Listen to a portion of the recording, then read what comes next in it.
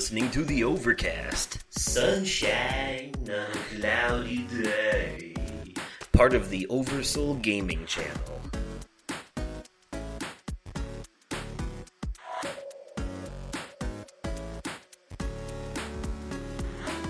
Hello there, everyone, and welcome to The Overcast, your joke-making, fun-having pop culture podcast. I am your host, Justin, a.k.a. Oversoul.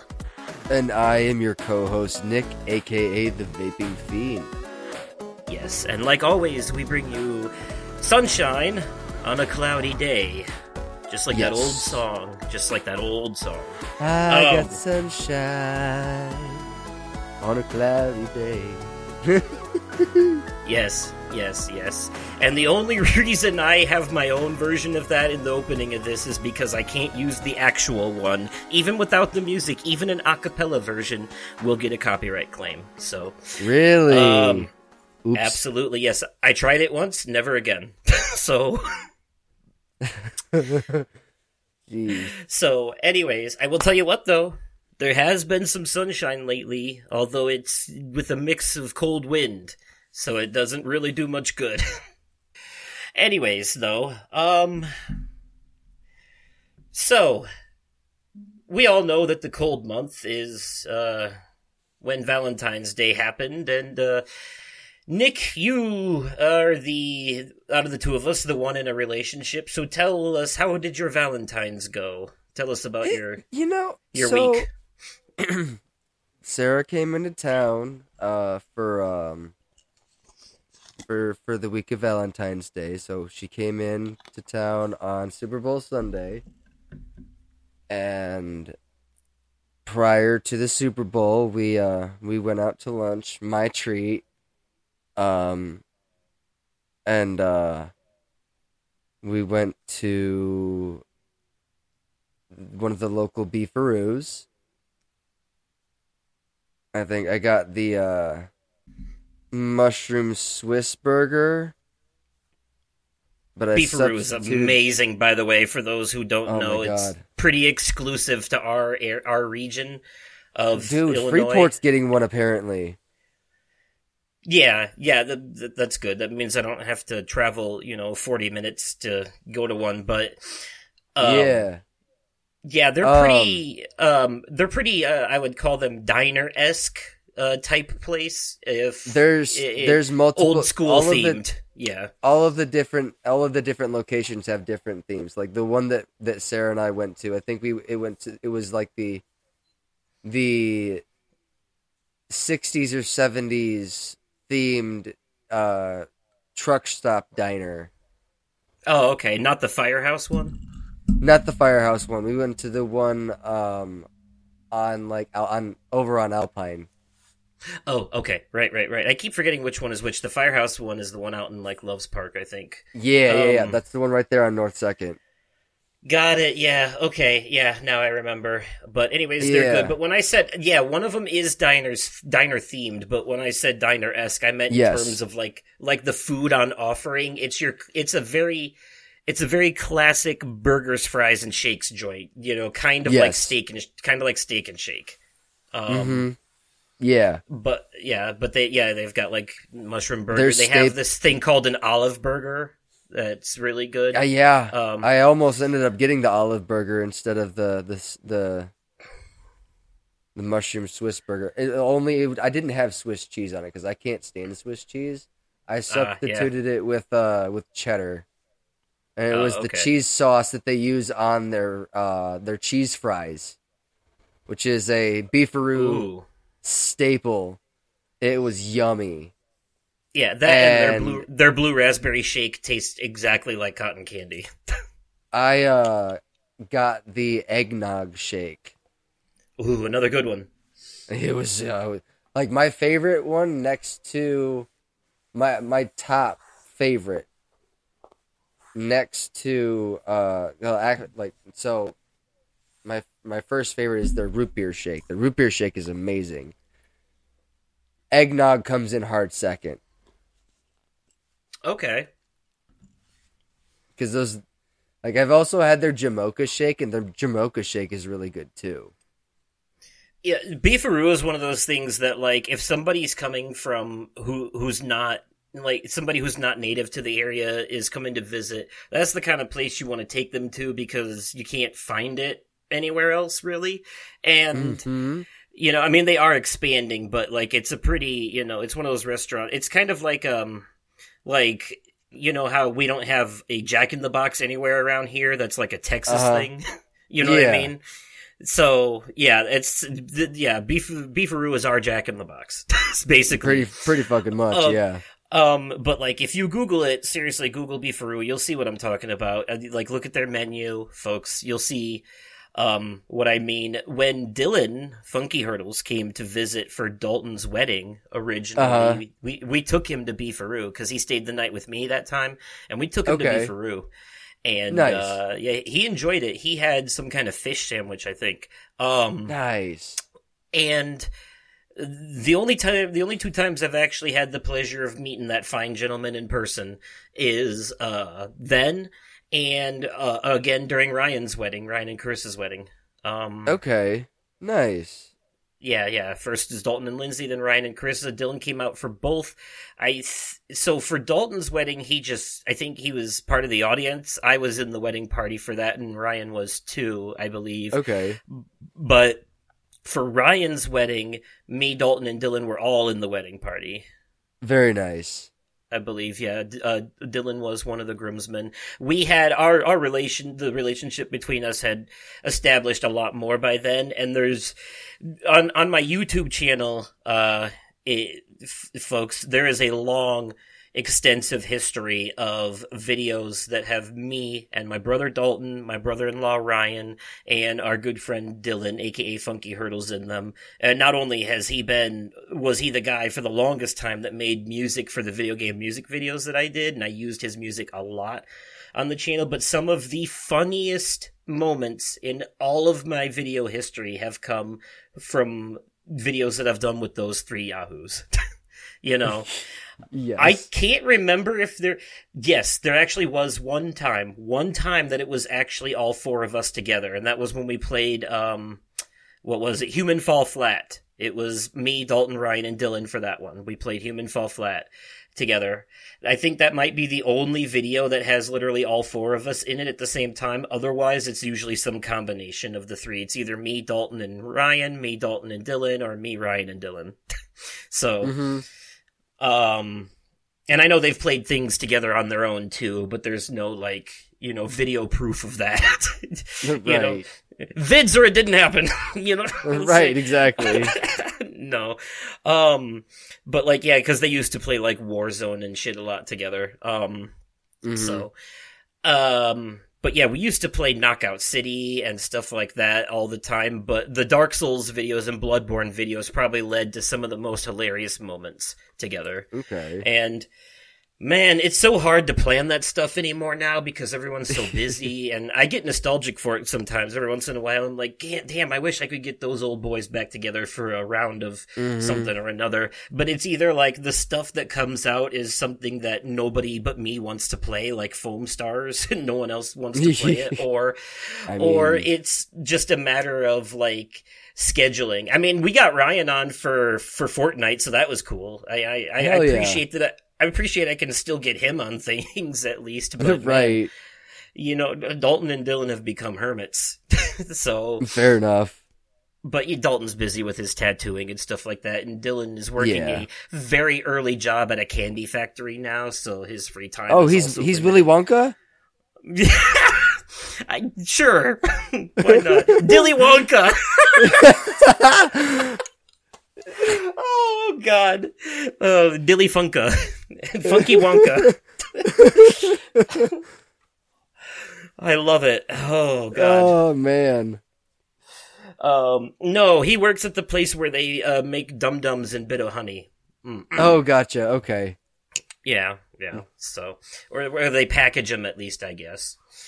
Okay. But, yeah, so, and also he's got a, you know, overseas girlfriend too, so they spend, gotcha. you know, okay, they don't get to see each other a lot because she's in the UK. So, right. But they have met in person several times. She's flown out to see him, and I think vice versa.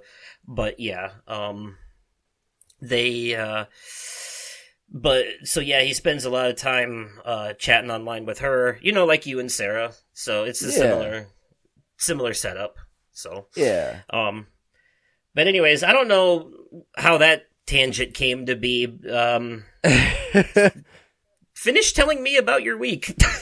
Yeah, no, so yeah, we Well, speaking of Wonka, we watched that together recently. Yes, we did. Because you guys came to visit this past Monday. Yeah, no, we did come out to visit on Monday. But before I get to that, I do want to mention Sarah and I after we got done at Beefaroo, we went back to the house and we watched the Super Bowl, which I want to mention it briefly. But the first trailer that I saw was for what we now know as Deadpool and Wolverine. Yes. I am excited for this.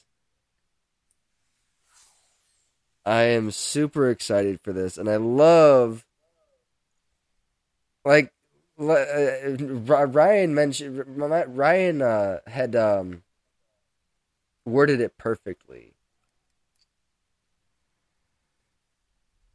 on Fortress of Nerditude. The two jabs that we got at Disney and Marvel right out the gate in this trailer gives me so much hope that this movie is going to be everything that I have asked for, everything that I think every Deadpool fan has been asking for. Yeah. A lot of people are looking forward to this one. I think even a lot of the crotchety assholes who have been bitching about woke Disney this and blah blah that are gonna set aside their blinders for the sake of this movie. This man, dude, I cannot wait to see this in theaters, because I want to shell out the money to see this movie in theaters. Yeah, and quick rundown, by the way, in that trailer, worth mentioning, it looks like the way that they're bringing Deadpool into the MCU is through the TVA, which was introduced in Loki, so I do recommend people watch the first 2 seasons of that before this movie comes out. It's not coming till later in the year, you got plenty of time. So I do recommend that, because at least it'll help to know what the TVA is exactly. Mm-hmm. And really the only thing you have to have seen to appreciate Loki is the first Avengers movie. So, and well, if you've watched everything up to Endgame, then you will understand what's going on in Loki pretty easily, so. Okay. I mean, everything in all the Avengers movies, at least it does. There's yeah. It's not like necessary material, but like you'll understand why he starts on this path, because you remember in Endgame when they go back in time, they mess up at one point and Loki gets the Tesseract and disappears. Well, you want to know where he disappears to? Into a TV show. So that's right. That's what that is. So, but yeah, so. Yeah, anybody who has that knowledge then watches the first 2 seasons of Loki, they'll know what the TVA is. Hell, just the first season will tell you what it is, but so I'm guessing, my assumption is because of Deadpool's time travel shenanigans at the end of the second movie, the TVA is coming in to prune his timeline. It's a very big possibility, yeah. That would make sense. But there's also there's this one joke I don't think a lot of people caught. It's really juvenile, but like because the conversation keeps going so immediately, it doesn't really give you a chance to process it. But there's one point where the guy's like, "Mr. Wilson, it appears you soiled yourself while you were unconscious," and he says, "I wasn't unconscious." And but like people didn't catch it because he immediately goes into what's this all about, like with no room for you to process what he said. But I caught it and I was like, okay, But yeah, there's a lot of fourth wall breaking in this trailer. If you look during one of the fight scenes where Deadpool is like reloading his gun and stuff in slow motion and all that, in the background there's a big decrepit, collapsed 20th Century Fox logo. You can see part of it. I did see that too. Yes, I was like, is that what I think it is? Yeah, I think it's kind of like, it's not only Deadpool breaking the fourth wall, but also Marvel's way of saying we own Fox now. Pretty much, yeah. Yeah, it's pretty fucking good. But Ryan Reynolds has a lot of say in what goes into these Deadpool movies, so... Oh, no, absolutely. It's all, like, since Deadpool's genuine power is to break the fourth wall, the canonical reality here is that Ryan Reynolds himself actually is Deadpool now. Yeah, no, absolutely. Yeah. And that's canon. That's canon. So... Uh-huh. It's like how the Muppets are quote unquote real. You know what I mean? Yeah. Like, like when they go on talk shows and stuff, you don't see the person controlling them. You see themselves, the Muppets themselves, and you're supposed to believe that is them. I mean, we all know deep down that there's somebody behind the couch with their hand up the puppet's ass, but like in reality. In reality, we're supposed to believe that these Muppets are their own sentient entities, their own self-aware beings. But yeah, there was also a Secret Wars comic book in this trailer, which, laying on the ground, and that is... There's an Avengers Secret Wars movie coming in the future, and Secret Wars was the comic that introduced Doctor Doom, so, we're getting the Fantastic Four, and we have a confirmed cast for the Fantastic Four now, so all the pieces are coming into place. That wasn't coincidence that they announced the Fantastic Four cast right after that Deadpool trailer. Uh-huh. So yeah. Great movie. A great trailer, I mean. God, I'm so excited for that. Yeah, dude, I can't wait. So I was messaging you the other day about wanting to color my hair. I have since colored my hair, and it is a very vibrant purple now. And I like it. It's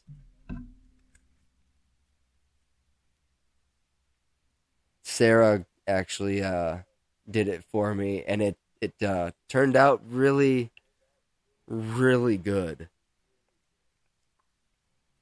It turned out really good. Ah, yes. Yes. So would you say that you are now a one-eyed, one-horned, flying purple people eater? Sure, why not? Oh, shit. Yeah, you remember that song? Yes, I do. Yes, I do. Nice. Yeah. So you gave yourself a purple nurple on the head. Pretty much. Yes. Yeah. Well, welcome to the world of the colored-haired crazies. One of us, and all that gooble gobble and such. Like when Sarah and I went to the mall. When Sarah and I went to the mall, we went for lunch, and we went to Sbarro's at Cherryvale Mall. And the first thing that the guy said to us both, because of her pink hair and my purple hair, the first thing dude says is, "Well, hello there, colorful people." I'm like, yes. Oh, this guy's got jokes. All right. Yes. Excuse me, good sir. If you don't stop with the small talk and make my burrito, I'll show you exactly how colorful I can be. Nah, he was pretty funny. They both the guy behind the counter, like preparing the food, and the cashier. They're both pretty funny. They were very yeah. No, they made us they made us both giggle. Love it. Yeah. So, yeah. Well, sounds like we'll have to update your avatar for the video version of the podcast. Yes. Fuck. You know what this... I'm gonna have to update the art for the whole thing. For the whole thing. Because I forgot your avatar's inside that TV screen on the podcast art, and so... well, you know what? We are in the second season. I suppose it's time to change it up anyways. A little bit, yeah. All right. Yeah, I'll work some magic and see what I can do. All right. Might not be right away, but we'll get it done. You're right. But we'll get your avatar for the video version updated at least. Yes. So for those of you who are watching the video version of this right now on YouTube, you may notice that his avatar now has purple hair. Yes. Alrighty. Oh man. What's going on with you? So that's the end of your story, is it? Okay. Well, as for me, life has been mostly uneventful lately, aside from the the same old on the YouTube front and all that. I've been trying to catch my good buddy Mythos, who watches a lot and comments on a lot of, if not almost everything I upload. He's been doing some live streams lately on Friday nights that I've been trying to catch, where he talks about his tabletop gaming stuff like Warhammer 4000. Oh, very nice. Yeah. And it's very interesting stuff. Like, most of it's completely Greek to me, but I'm one of those people that loves listening to people like talk passionately about the things, like their hobbies and shit, Okay.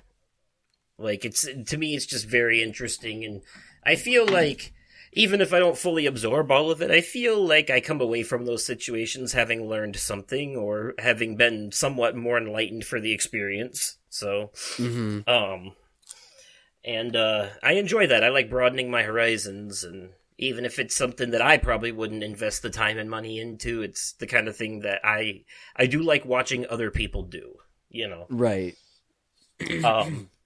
Yeah. So, I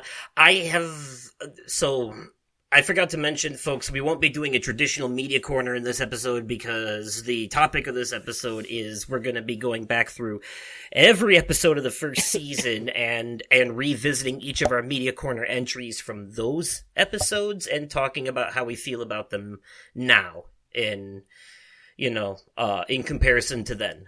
So, but only the first season. So everything from when I started to the Christmas special, but nothing from season 2.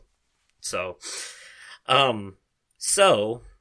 with that in mind, these things that I'm going to mention real quickly are going to get more attention in a media corner in a future episode, probably the next one we do.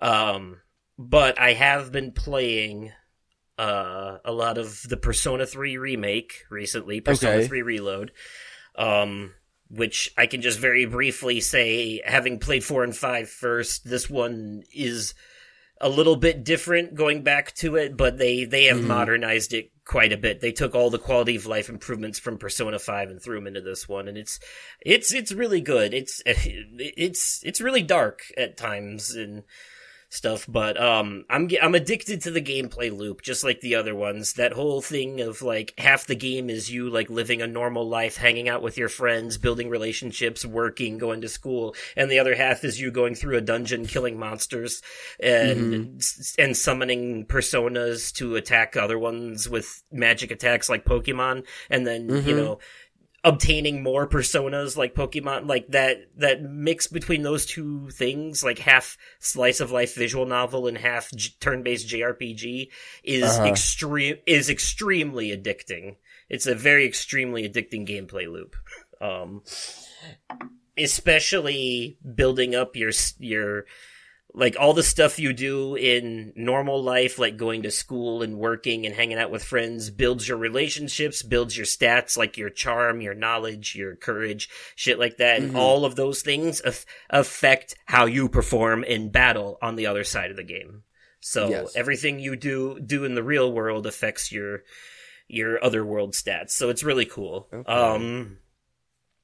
And then the other game I've been playing is Banisher's Ghosts of New Eden, which I'm only a few hours into, but I really enjoy it so far. Very comparable to things like God of War and Plague Tale in a lot of ways, but also very, very different in a lot of other ways. Like gameplay-wise, in terms of like traversal, environment setup, and combat, it's very similar to the newer God of Wars. All the way down to like squeezing through walls, climbing up ledges, stuff like that. It's one of those, what a lot of people are calling, crevice crawler games, where it's basically a main character and their companion traveling together on a linear story-focused path and squeezing through walls a lot. Prime examples would be God of War, Plague Tale, and The Last of Us. So that tracks.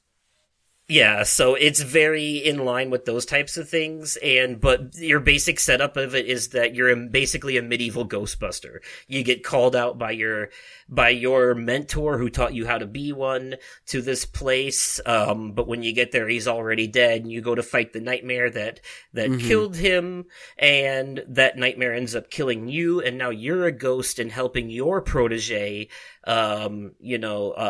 try to work their way up to being able to fight the nightmare that you couldn't take down. So, and your protege also happens to be your husband. So you play the husband, Ghost Banisher, and his dead ghost wife. And it's, there's a lot of moral gray area in it. There is a lot of both pagan and Christian, lore and mythology stuff in there. Okay.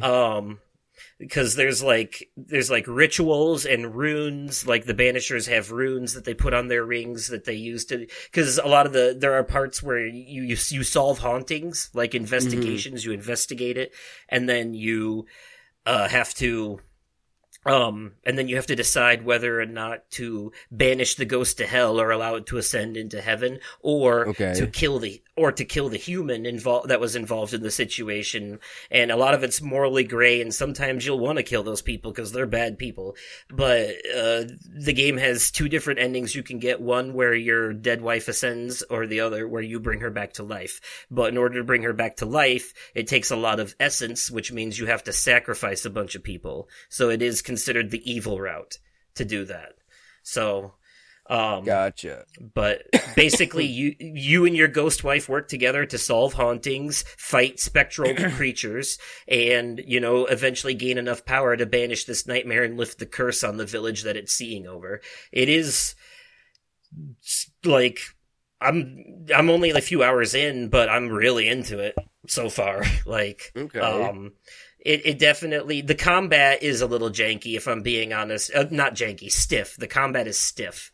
But, but I am really into it. My plan is by the next time we record to have finished the game at least once, because it's about 30 hours long. So my plan is to have finished it at least once so I can give it a full review on our next actual media corner. So that's my plan. Anyways, but I just want to talk about it a little bit here and now. But So I actually said way more about that than I initially intended to, but I feel like I feel like this is one that people are going to overlook, and I wanted to give it at least a little bit of I mean, I guess you could technically consider that a recommend, but I'm not. That's not a if anyone's keeping a spreadsheet or whatever, that is not a legitimate Media Corner entry. That was that was an offhanded mention. I will give it a proper review when I've finished it. So Yeah. Because I'm liking it now, but that doesn't mean I'll still feel the same way by the time it ends. But I at least wanted people to know what it's about, you know, in case that setup sounds interesting to anyone. Because it does to me. Game takes place in the 1600s, by the way, so that's what it has in common with it, and it's happening while there's a curse over the town and there's a pestilence going on. So that's what it has in common with Plague Tale, is like the atmosphere and setting is a very like dark and dreary, you know. So it's like God of War gameplay in like a dark fantasy setting. Okay. Yep.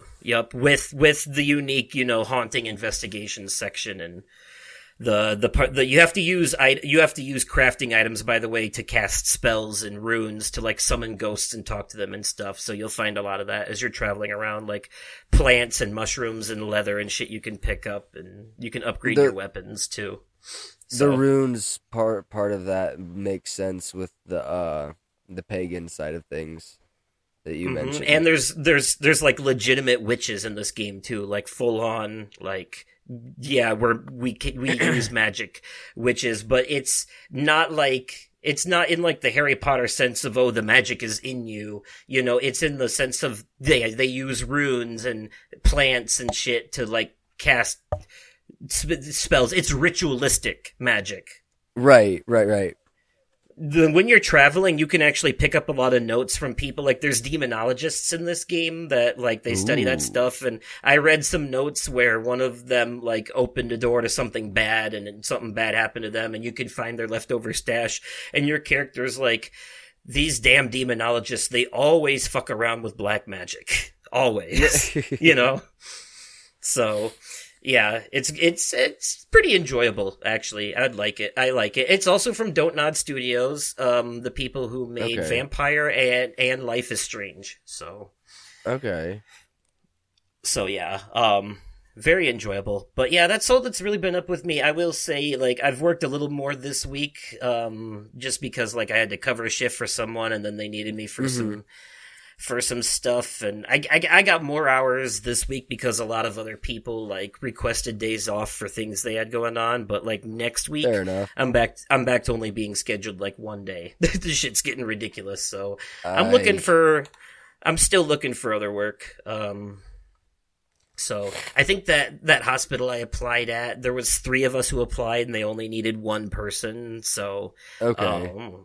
Yeah, and they think they picked someone else. So, but I don't feel so bad about that because I was up against 2 people. If it was just me and one other person, I would feel like the loser. But like, since there's another loser besides me, it doesn't hurt as much. Right, that's fair. That's how I felt when I applied for Aldi's and didn't get in because they were hiring like maybe 3 people, and I came there for an interview at one of those. They did that shit where they told like 17 people to all show up at the same time and did these like short, like 10-minute interviews with each one. Like there was a line of us just standing there waiting to be called in to talk to them.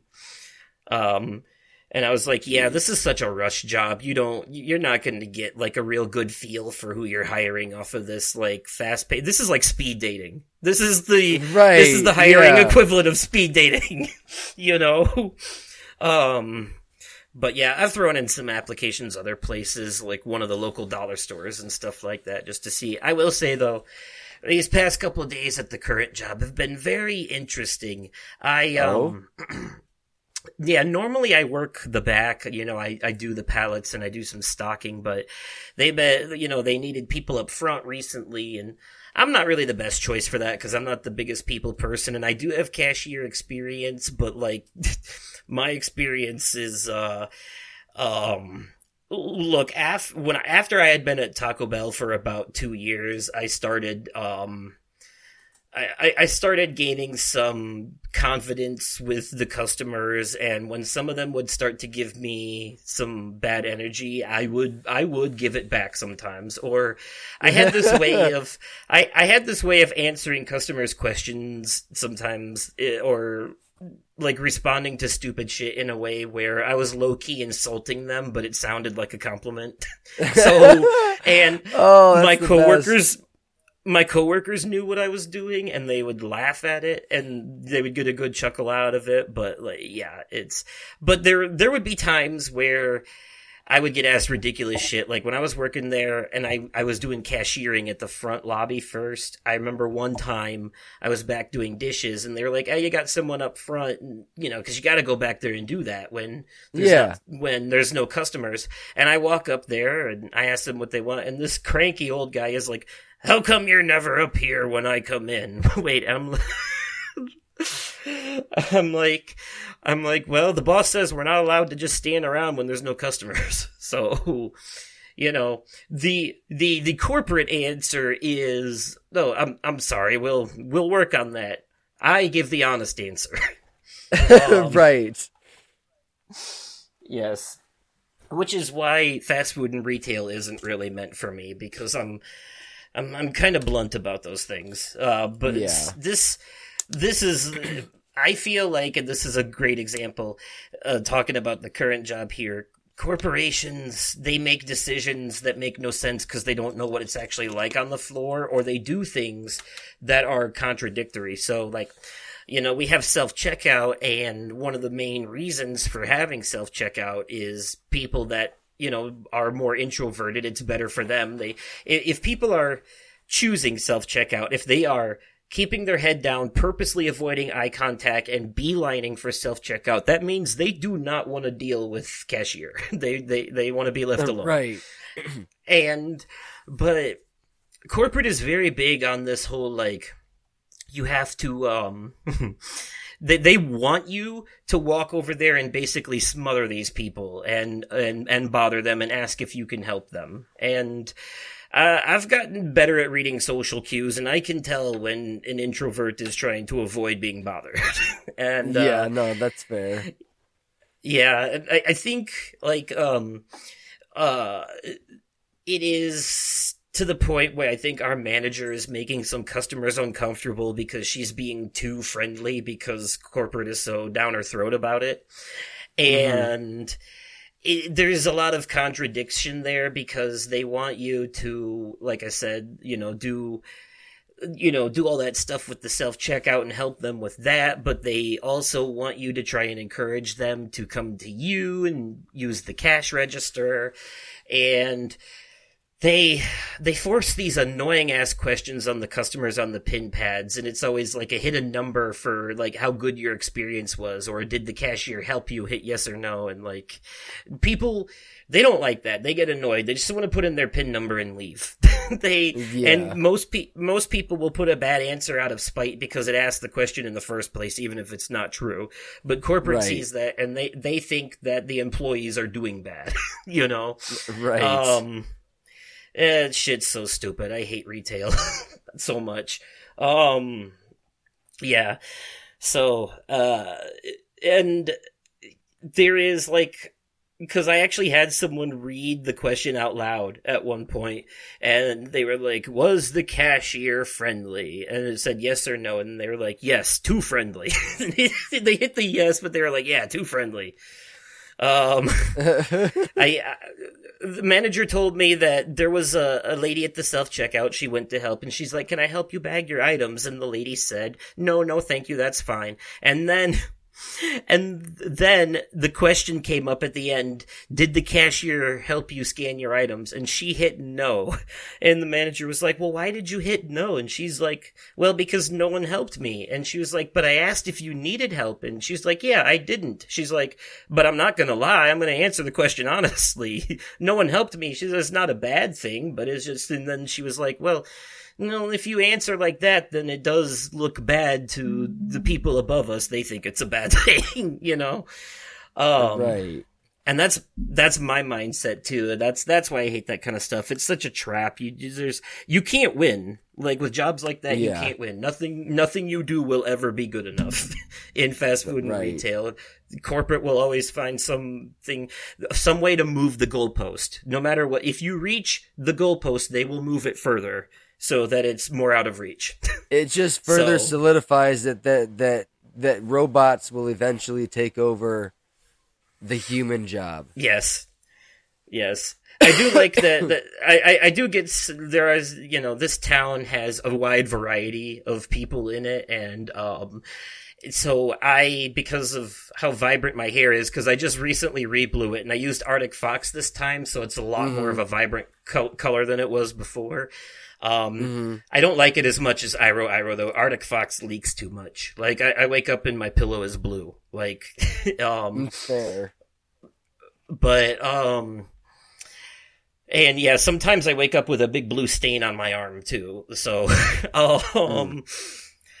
So, and I think it's just from from sweating it out, Probably, while I'm sleeping. But I get a lot of funny looks for the hair sometimes. And I also get a lot of compliments, so it really depends on who comes in. And the demographics are always interesting, because like today, for example, a lot of we're supposed to say hi, welcome to insert name of store here for everyone that walks in, right? And, some people, they are not feeling that. I think that's where that overly friendly thing comes in. And I know me as a customer, when I go to a store, I don't want to be greeted a bunch by the employees. I don't want to be walked up on and asked, can I help you find anything? Like, if I need help, I will ask for it. And I hate that they force them to do that, because I feel like an asshole saying no, but also, like, I'm super annoyed by the fact I'm being asked in the first place. Yeah, no, I get that. And so, like, it's one of those things where, like, it's one of those things where it should be reserved for when people ask for it. It shouldn't be forced on them. A lot of people are just trying to get their shopping done and go. And I'm not a fan of small talk either. So I hate the whole, this weather shit, even though we start every episode with this talking about the weather. But that's why I like warehouse work, where I can actually be myself. Yeah. Yeah. But I will say that, like, yeah, saying hi to people that walked in today, some people, they completely ignore it. Some people, they smile and they're friendly. And some people just give weird looks. Like I said, I've gotten compliments on the hair, but also I've gotten weird looks, and the weird looks that I usually get are either from teenage girls or cranky old white farmer dudes, it's one of the two. It's either these teenage girls that are like, ugh, who's this creep talking to me? Or like the cranky old farmer dudes that are like, these goddamn blue-haired liberals ruining this country, So it's one of the two, but which is funny because teenage girls also happen to be one of the demographics I get compliments on my hair from too. So right. That one's pretty split. But yeah, it's usually people, it's also middle-aged women and dudes in their 20s that I get compliments a lot from too.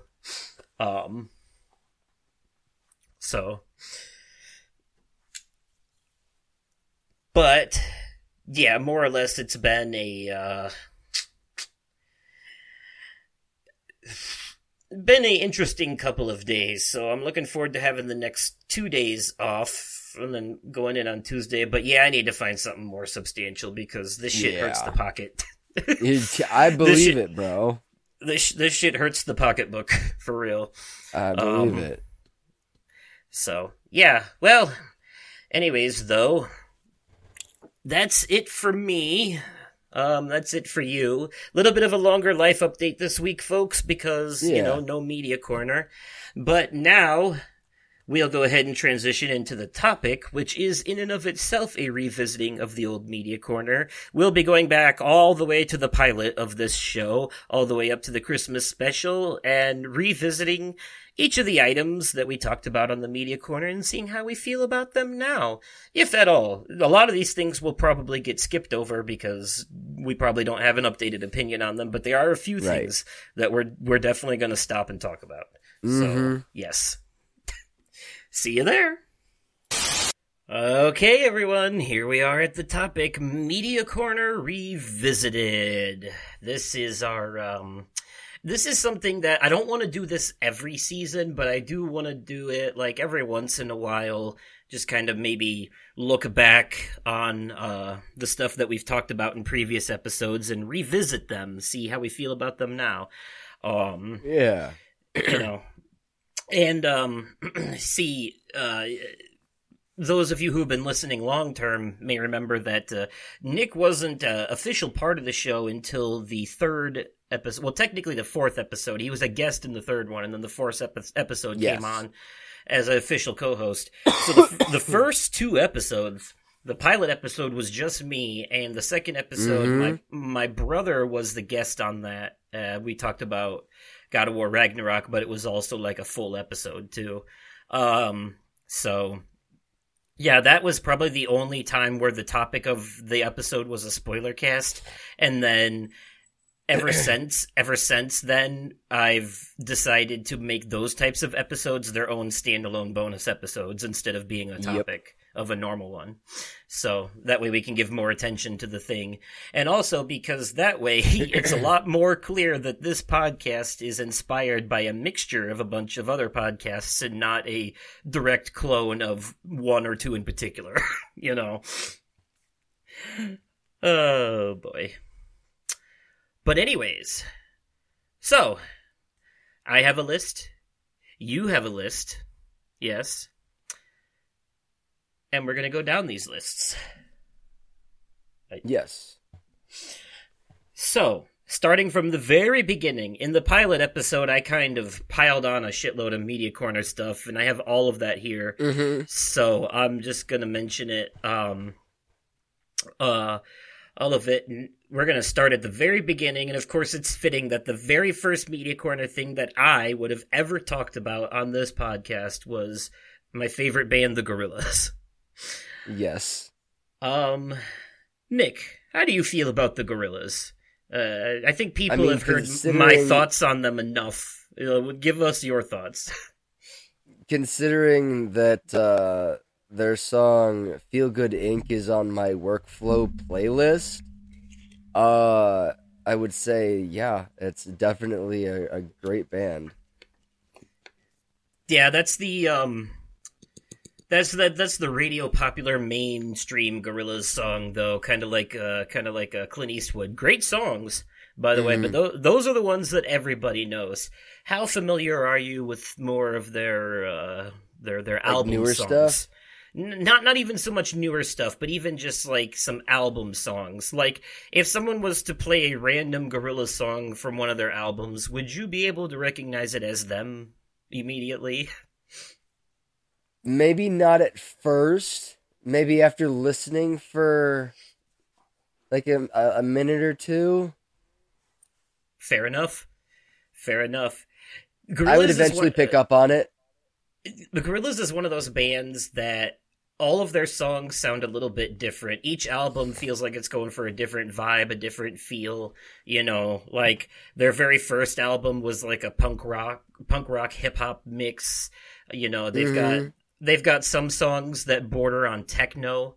You know, some of their songs are like very like slow and melodic and smooth vibes, and some of their songs are more fast and chaotic. You know, they feature a lot of rappers in their songs throughout different songs. So there are some songs of theirs where the featuring artist pretty much takes over the whole song, and if you didn't know it was Gorillaz, you probably wouldn't until you hear the lead singer come in. At that point, then you'd be like, oh yeah, I recognize that voice. That's 2D. I know him.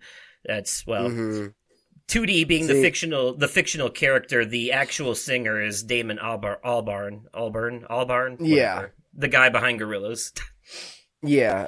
I don't remember what song it was, but I remember distinctly when I was working security when I was doing security for Amazon, I was doing my rounds one night, and one of the area managers was playing some music by the Gorillaz on his big Bluetooth speaker. I'm like, okay. I see you, Robert. I see you.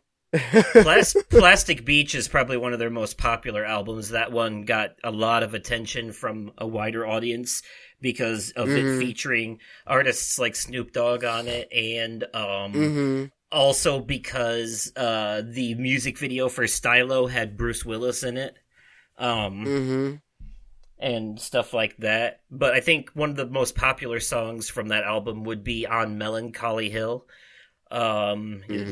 Like, up on Melancholy Hill, there's a plastic tree. Yeah, it was that album, by the way. All of their albums have a message. That one was about pollution. Makes sense. Yeah, Plastic Beach. Yeah, it's pretty on the nose. Yeah. Yeah, and the music videos didn't do, like, were even less subtle, like, because they literally, after, like, the band disbands and they all travel the ocean, they all end up on the same island at the end of it, and that island is made up entirely of garbage in the ocean that just fused together. So Jesus. Yep. So, and that's where their new recording studio was for that album, on Garbage Island, aka Plastic Beach.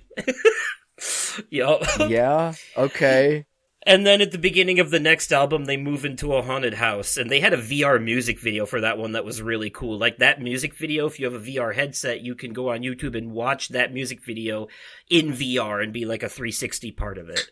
It's fucking awesome. But the music video itself was great, even though not everyone liked the song. But I still stick by them. I think in recent years, their song Silent Running that they did on their newest album, Cracker Island, Silent Running is probably not only the best song that they've ever done, in my opinion, but probably one of my favorite songs, if not my favorite song of all time, period. Fair enough. Like, yeah, do yourself a favor and listen to that one at some point. There's something about it, I don't know how to explain it, but there's something about it that is it's very catchy. The chorus is like the biggest earworm I've ever heard in my life. There's a whistling in the chorus, and I swear to God that whistle is meant to be both, like, catchy and haunting at the same time. And especially in the context of what's happening in the music video. In the music video itself, the lead singer is about to be sacrificed to a giant monster by a cult, and the other band members are coming in to save them. And the lyrics, I think, are basically, depending on how you translate it, because gorillas are super cryptic, their lyrics make, like, absolutely no sense half the time. But if you dig deep enough, you can find meaning, and I think that song is a guy about a guy who had his heart broken by someone that he loved, and I think that's kind of represented a bit in the music video, where the lead singer seems to be feeling betrayed by the cult leader who's doing this, and I guess the insinuation is that the cult leader is a woman that he trusted, you know. It's actually a really cool music video. It's interesting because it goes along with the other music video they put out for this album, Cracker Island, and the song itself is called Cracker Island, where they are explaining to the police what happened at this cult meeting, you know, because the police show up at the end of the other music video, and they released them in reverse order. I think it was intentional. They like told the story backwards with this one. So but if you watch Silent Running and then Cracker Island in that order, they tell a story, and it's a really good one. They're both great songs, but Silent Running is. I'm gonna have to send it to you after this, man. That's the song you got to hear it at least once. Yeah. Okay. But yeah, that is. Gorillaz are a great chill music for sure. They are absolutely. Yeah, great background stuff. I don't know how to explain it, but the melody that comes, I don't like all their songs. I do think some of them are painful to listen to. Like, some of them just don't sound right to me, but the ones that do sound right, they hit that melody in just the perfect way that reverberates with my soul. Speaking of music, the next thing on the list, epic rap battles of history. I distinctly remember having shown you a bunch of these one time when we were hanging out. Yes. Tell me how you feel about these guys. Dude, some of these rap battles are only something that a nerd's dreams could come up with. Yeah.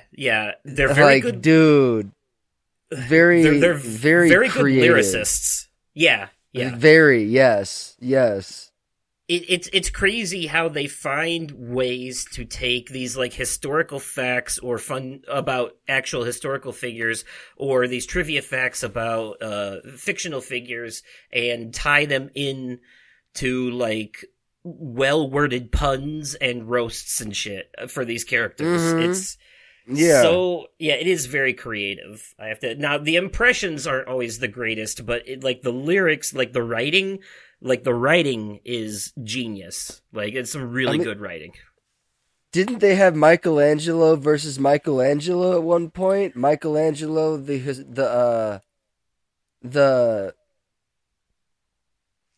Yeah, they had the Ninja Turtles versus the Renaissance artists of the same name. Yes. Okay. Yes. Okay. Yeah.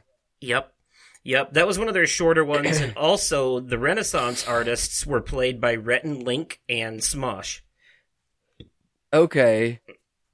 Yep. Which, by the way, did you know they're back together, Smosh? I think I told you that. I think you did. Yeah. I don't think I've seen any of their recent stuff though.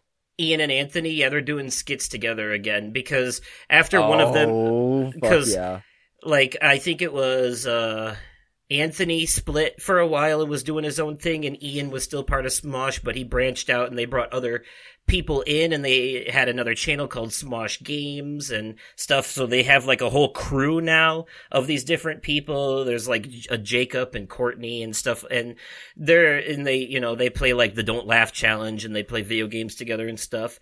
Well, after Ian and Anthony got back together on their main channel, they started bringing these other cast members from Smosh Games and stuff into their skits now to play other characters. Nice. Yeah. So that's pretty cool. They've also been doing these interesting videos lately where they react to their old stuff. To like they'll sit there, and, like because they're a lot older and more mature now, so they'll like watch some of their older videos and like talk about the behind the scenes process of making it and like how cringe it is now and stuff. I will say though, they're very proud of the Assassin's Creed 3 rap that they did, which I agree that still holds up. That one was right. Good. But yeah, epic rap battles of history. Do you have a favorite of these that they've done? I gotta say, mine is probably Freddy Krueger versus Wolverine. That one was solid. That's one of them, anyways. Either that or Guy Fawkes versus Che Guevara. I really like the beat on that one. It's addicting. Who was it that was versus Deadpool? I forget. Boba Fett. Yeah, Boba Fett. Yeah, I think it was Deadpool versus Boba Fett. That was the one that really hit it for me.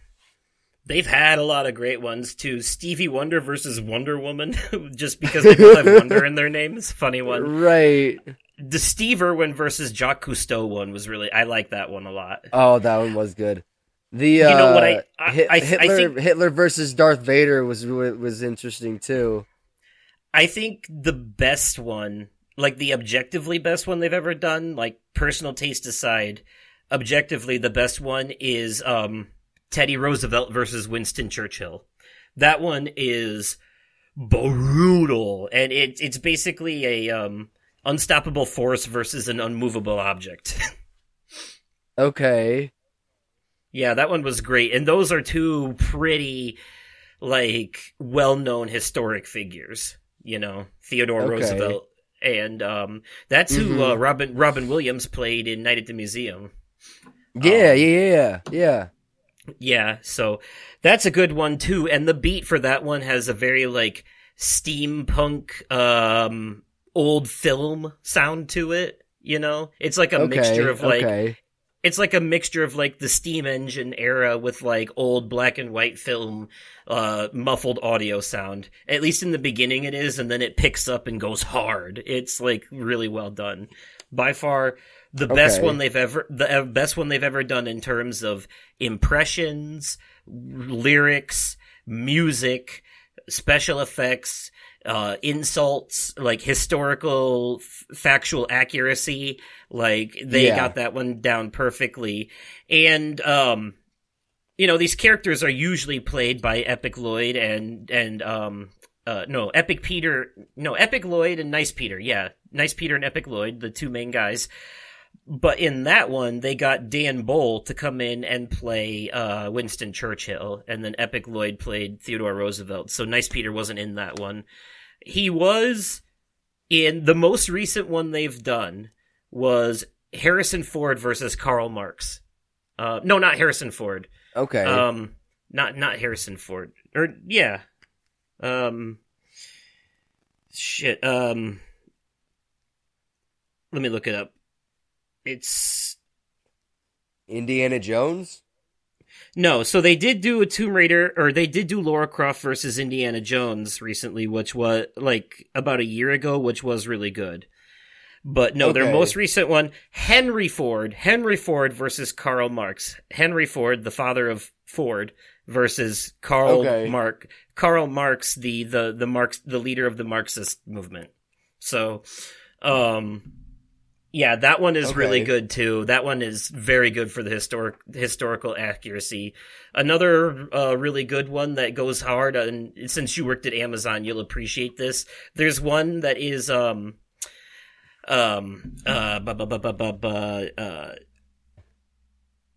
is Jeff Bezos. Yeah, Mansa Musa versus Jeff Bezos. Yeah, basically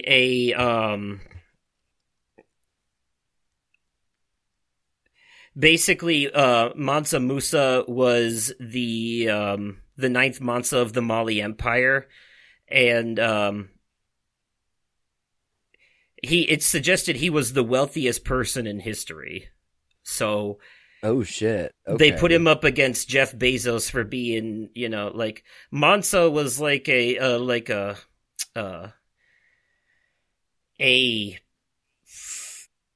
was like kind of a tyrant, and he was involved in the trading of ivory, slaves, spices, and stuff like that.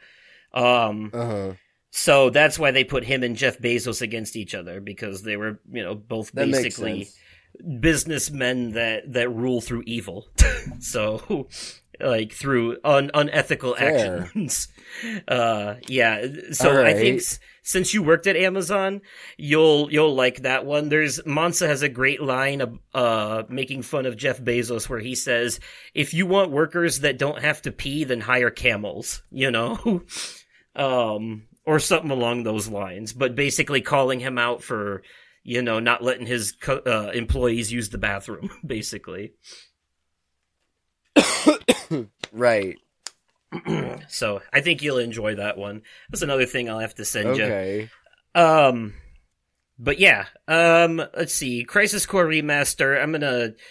I'm gonna fly over that one real quick because I hadn't finished it at the time of doing that episode, but obviously I've finished it a couple times since then.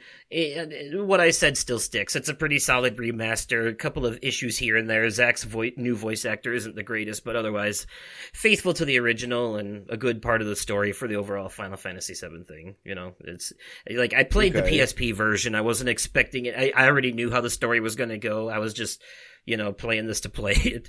High on Life. If you want to know how I feel about that, after having finished it, watch my CinemaSins video for it. There you go. That's all I can say about that one.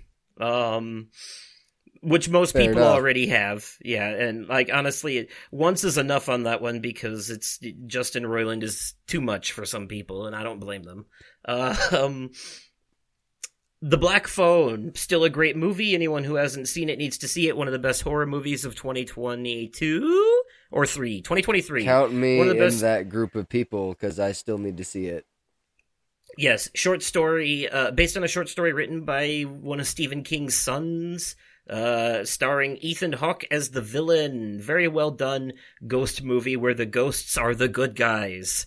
Must watch, for everyone. Okay.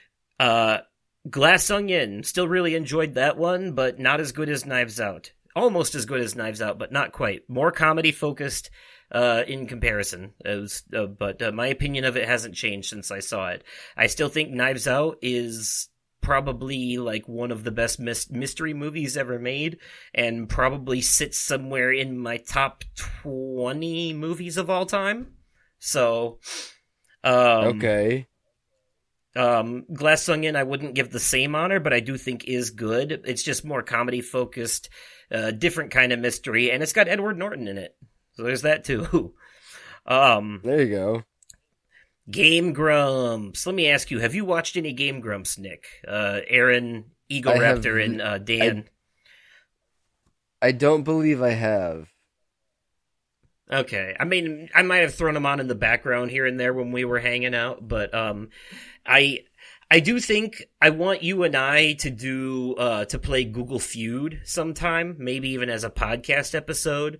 So I think okay. I think I'll have you watch the Game Grumps episode of that so that you know how the game works. Okay. I do think, as far as Let's Players go, I think if you were gonna, because I know you don't watch, like, every game that I play, just select ones. So if there was a Let's Player that I think you would probably watch on the regular because it hits your style of humor and editing and all that, it would definitely be them, because Aaron's style of humor is 100% up your alley. It is about 70% toilet humor coming from him. So Ego Raptor and fart jokes and shit like Ego that. Raptor? Yeah, so yeah. It's this, they have this. Yeah, no, I fucking love Ego Raptor, bro. I love Ego Raptor. He's always been one of my favorite YouTubers.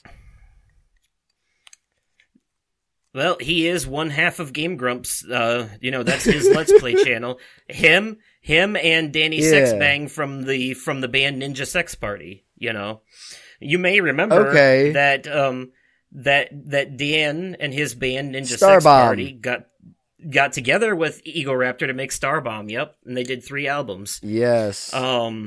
I remember. So I will say this, even though Dan's band is the one that's named after a sex thing, when in the actual Let's Plays, Ego Raptor is definitely the more juvenile one. Dan usually has to rein it in. Fair enough. It's funny because he will watch. You know what? I'm gonna send you the playlist for their playthrough of Super Mario Wonder, because that's probably they go after each other in that one, because Dan's playing as Yoshi, so he can't die, so he just tittles around and tee-hee-hees, and Aaron gets legitimately mad because he's like, Dan, stop running! You're missing all the secrets! I'm trying to get all the secrets! Stop moving! And then Dan will troll him and he'll be like, oh, Aaron, whatever are you talking about? It's Dan's definitely the more mature one, though. He will have to rein him in. Aaron will start repeating the same joke like 17 times, and then Dan will be like, okay, all right, let's focus, Aaron. So and he calls him out too for things like, he'll complain, he'll be like, I don't know what I'm supposed to do here, and he's like, well, maybe you should have read the tutorial. So hearing them go at each other's throats is great. It's great. Fun dynamic. CinemaSins, I know you've watched some of them. How do you feel about CinemaSins?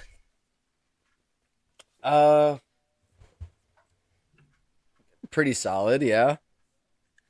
I do enjoy them. They've had some great stuff lately. They went pretty hard on the Marvels, I'm not gonna lie. They were not nice to that. Did they? One, but yeah. I was actually gonna try and catch the Marvels before we recorded this, but I don't know. Just ran out of time, I guess. Yeah, things happen. Yeah. I like them too. I will say though, in recent years, I find myself, and I never did a Media Corner entry about him, but I think you'd probably agree with me because we watched a bunch of his shit too. But Ryan George's Pitch Meeting series, similar concept, making fun of all the flaws in the movie, but the way he does it, I think, is a lot funnier. To be sure. But the pitch meetings, yes, those are fucking hilarious. Yeah, very similar, but I think I definitely I think his style of humor definitely is funnier for that type of thing.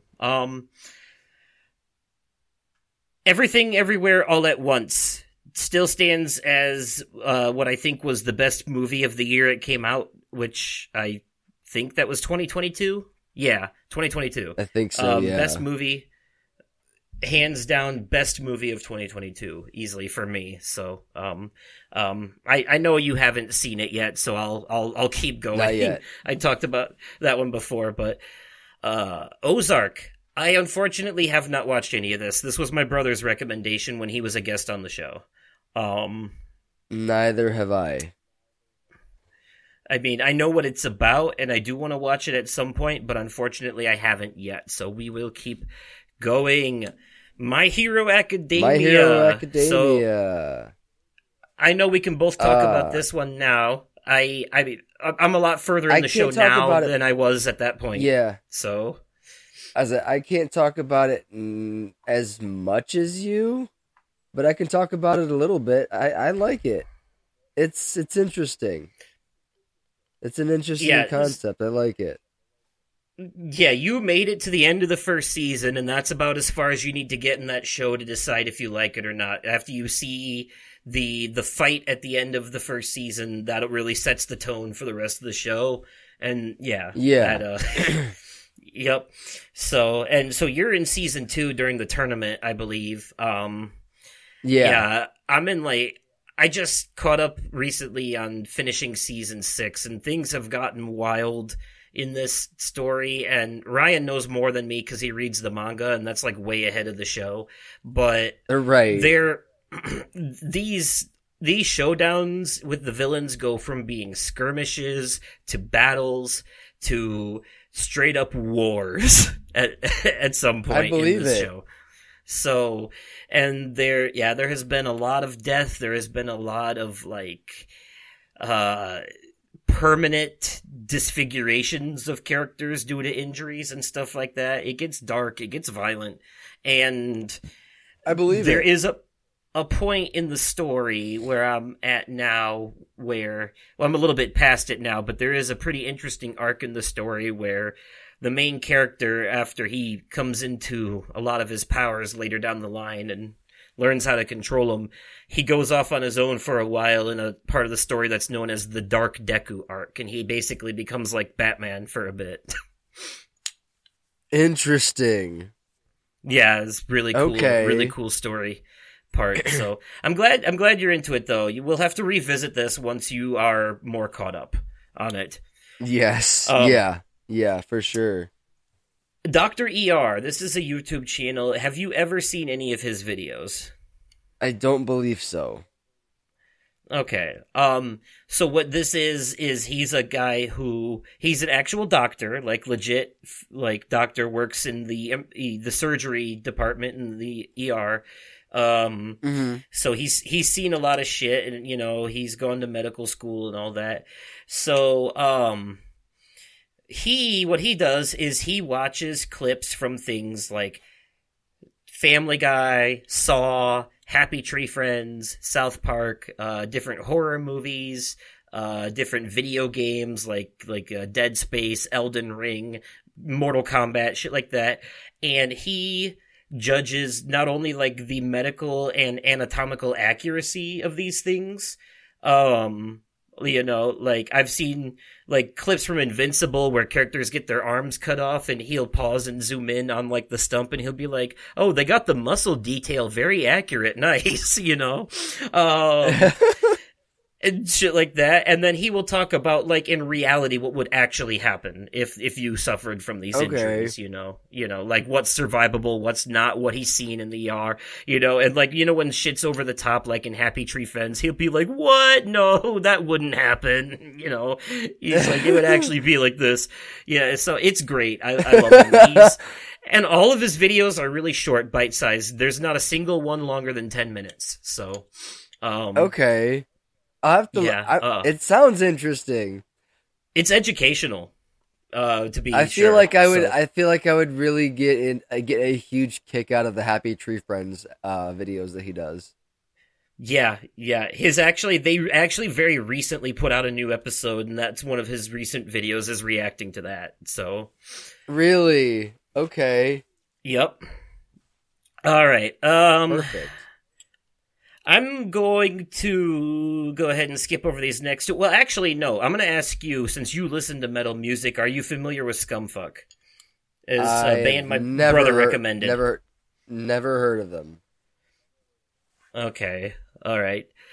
So I'm going to go ahead and skip over that and the next thing too, because, you know, you don't like Call of Duty, and although I respect it, Warzone is a battle royale that I don't want to touch, but that was, my brother talked about that one for a bit, and I know that he's into it. Yeah. Stray, on the other hand, was a really good game. I did play some of that. I didn't get the opportunity to beat it before they took it off of PlayStation Plus.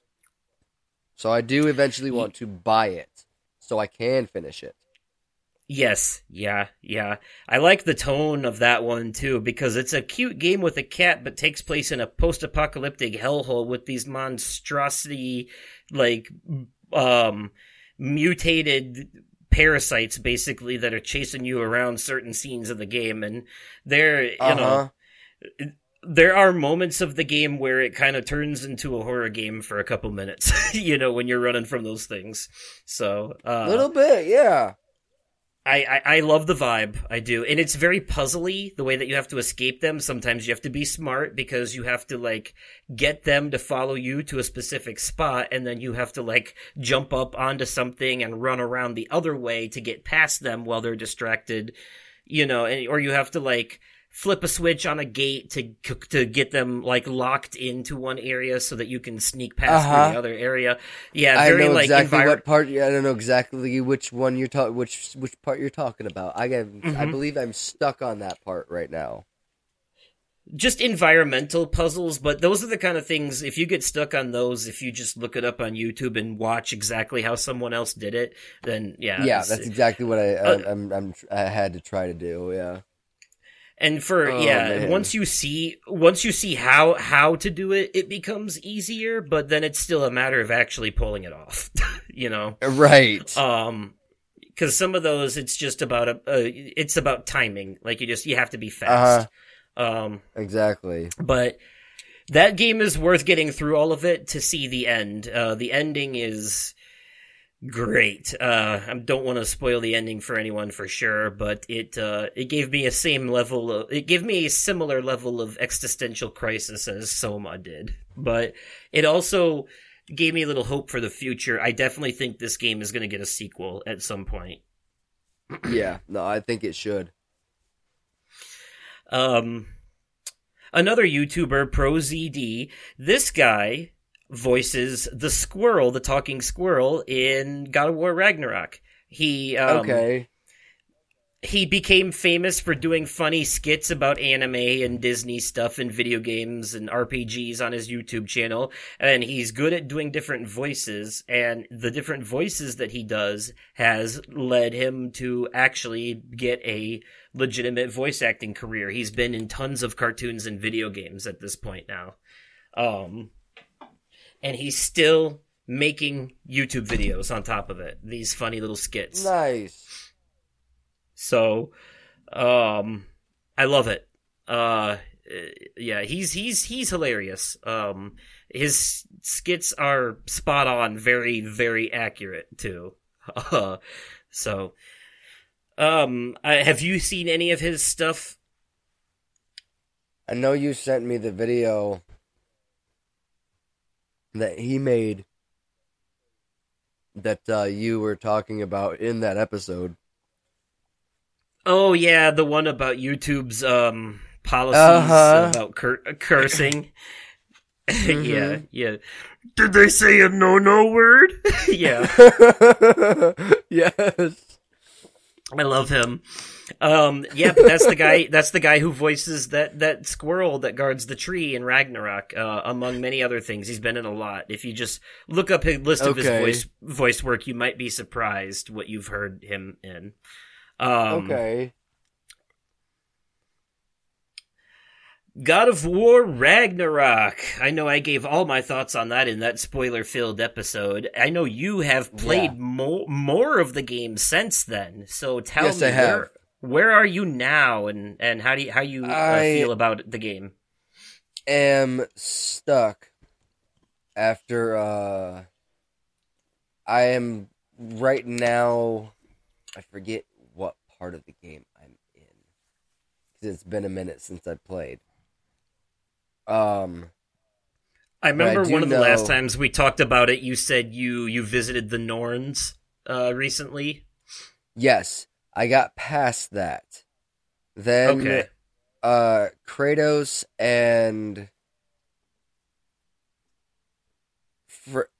Freya? Yes. Are off doing something, and I get the I get the environmental puzzle done, and I got all the stuff like open that needs to be open. But then I'm stopped by these two monsters, and I think the thing what you were telling me I should do was dodge a lot. Okay. Yeah. I am like I'm stumped. Like, but I've tried the dodging. I'm stumped at this point, and I wanna play more of it, but I am stuck. Yeah. Yeah, as far as like boss battles go and stuff, walkthroughs can show you a good strategy, but actually pulling it off is still something that you have to be able to do. But in games like that, attacks that shine red usually mean dodge out of the way, and attacks that shine yellow mean you have a chance to parry if you block at the right time. And in those types of games, they want you to try to block and time your block so that you're blocking at just the last second, so you parry instead and stun the enemy so that you can get a bunch of hits in while they're stunned. That makes sense. That's a big part of it. But also like there are I can't remember which one I had, but there was a rune I had equipped that basically I think if I died, it gave me a second chance with a full. I always had the revive thing on me in that game, so that if I did die, I would get like a second chance with a full health bar. Whatever that thing is that you can buy or upgrade or whatever, I always had one on me. So makes sense. That just to be safe, I would have to actually see where you are in the game in order to help any further than that. I would have to actually see it with my own eyes. But okay, you talked about GTA Online in the first episode you were in. Have there been any changes or updates to that of significant notice since then, or has it been pretty much the same? It's been pretty consistent. Okay. Are you still playing a bunch of that, or have you been, like, kind of veering off into other things recently? Veering off into other things recently. I still pay for GTA Plus, but, Okay. All right. Let's see. Oh. Okay, so little side conversation. Still Grand Theft Auto related, but since dyeing my hair purple, one of my coworkers had called me the Florida Joker. Oh, you know how they use the Florida? Yeah, you know how they use the Florida Joker. He's like, yeah, just don't sue Rockstar Games. I'm like, wait, of course. I see what you did. I think he gave up on trying to sue Rockstar, and now he just wants to voice the character. Fair enough. Like I said before, Rockstar audience wasn't going to give him the time of day. No, not at all. Excuse me. Like I said before, too, audience, some of these things I'm going to speed fire through for the sake of time, and because there's not much more to say about them. But the YouTube channel Casual Geographic continues to be one of the most fun and educational channels out there. For animals, really, he's really funny and informative when talking about animals, and he is not afraid to correct his mistakes. Sometimes he may say something that he thought was true at the time, and he'll come back in a later video and be like, I messed up, y'all. I said something that wasn't true, and now I'm going to update it. So I respect him for that. Yeah. PS Ready was a YouTube channel that you shouted out because they helped you set up your PS5. Have you watched any more of their stuff since then, or was it just kind of for that? It was kind of for that. I mean, I still watch some of their stuff every once in a while. I find it's few and far in between at this point. Right. All right. Fair enough. All right. We'll move on. I'm not on YouTube. I'm not on YouTube as much. Manifest still holds up. Right. I will never not have a different opinion on that show. Putting the pause button on that real quick for the YouTube thing, I have to say it's actually the opposite for me. Most of what I watch these days is on YouTube, but that's because a lot of the channels I watch are like, like What Culture Gaming and Watch Mojo that do these like list videos that are like kind of easy to consume in quick sessions. Or I watch like, Game Grumps or Markiplier do Let's Plays to help, not only give myself more inspiration, but, it helps me see these games that I'm probably never going to play myself. Like I watch Game Grumps play Sonic Forces from start to finish. So, for example, there you go. Okay. YouTube stuff for me is just easier to consume when I'm doing something like the dishes or something I don't have to pay a lot of attention to. But if I'm sitting down and watching something that needs a lot of attention, like Yellow Jackets or something like that, I'm pulling that up on the TV or Right. But yeah, Manifest, it wasn't over yet by the time you talked about it before. Now it is over. So, is there anything new that you want to say about it? Dude. I haven't watched it yet, so I can't say anything. They could not have ended it any more perfectly. Okay. I'm glad you were happy with it. Bro, the Manifestors got the ending they deserved. That's works for me. I'm glad Netflix decided to pick it up and do it justice. I'm going to have to give it a watch eventually. How about Lucifer? Yes. Is that still going? No, that ended on season 6. You finished that? Also, yes, that one also still holds up, and I feel strongly about it, just like I do about Manifest. Yeah, I'm gonna have to watch that one too at some point. That one is, dude. Tom Ellis as Lucifer, fucking hilarious. Oh my god. And that's a DC Comics show, so that's on my list of things to watch too. Speaking of, by the way, Manifest and Lucifer and other shows that have religion as part of their lore, I do want to watch The Good Place eventually too. The one with Kristen Bell. Okay. Yeah, because I hear a lot of amazing things about that. So, but Lucifer is also a DC Comics show, so that's another reason I want to watch it. Okay. Yeah. Yeah, because he had a crossover with the Arrowverse on Crisis on Infinite Earths. It was cool. Mm-hmm. The Cuphead show. I know I talked about that a bit. I know your daughter is a fan of this show. How do you feel about it? I catch myself watching it with her whenever she watches it.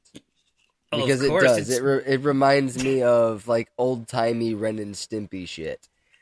It does, yeah. The animation is very similar, and even some of the crudeness of the humor, but not quite as crude. It's like, right. I would say not so much crude humor as crude animation, on purpose, that kind of thing.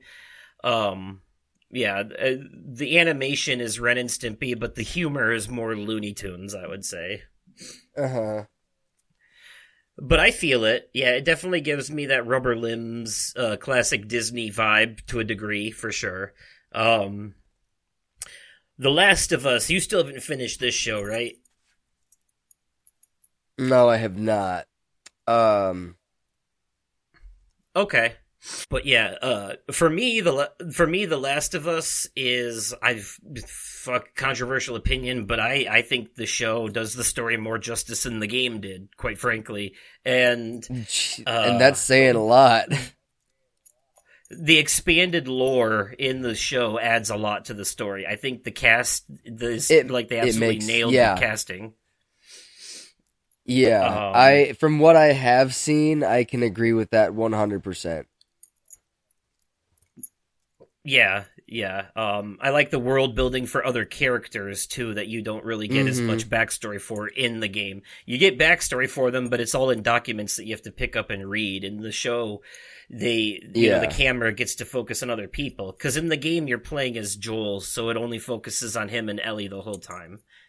But you get to see other characters' perspectives in the show, and that's awesome. And I cannot wait for season 2. And how they're going to handle this very controversial story of The Last of Us Part 2. Right. I'll be excited to hear more of your thoughts on this after you've caught up on it. Yeah. Clerks 3, a movie I unfortunately still haven't seen. You had a lot to say about it when you first talked about it. Yeah, man. Because before I watched the third one, I had only ever seen the second one. So I went back and I watched the first one, the second one, and then Clerks 3. And it hit different after watching all three back to back. An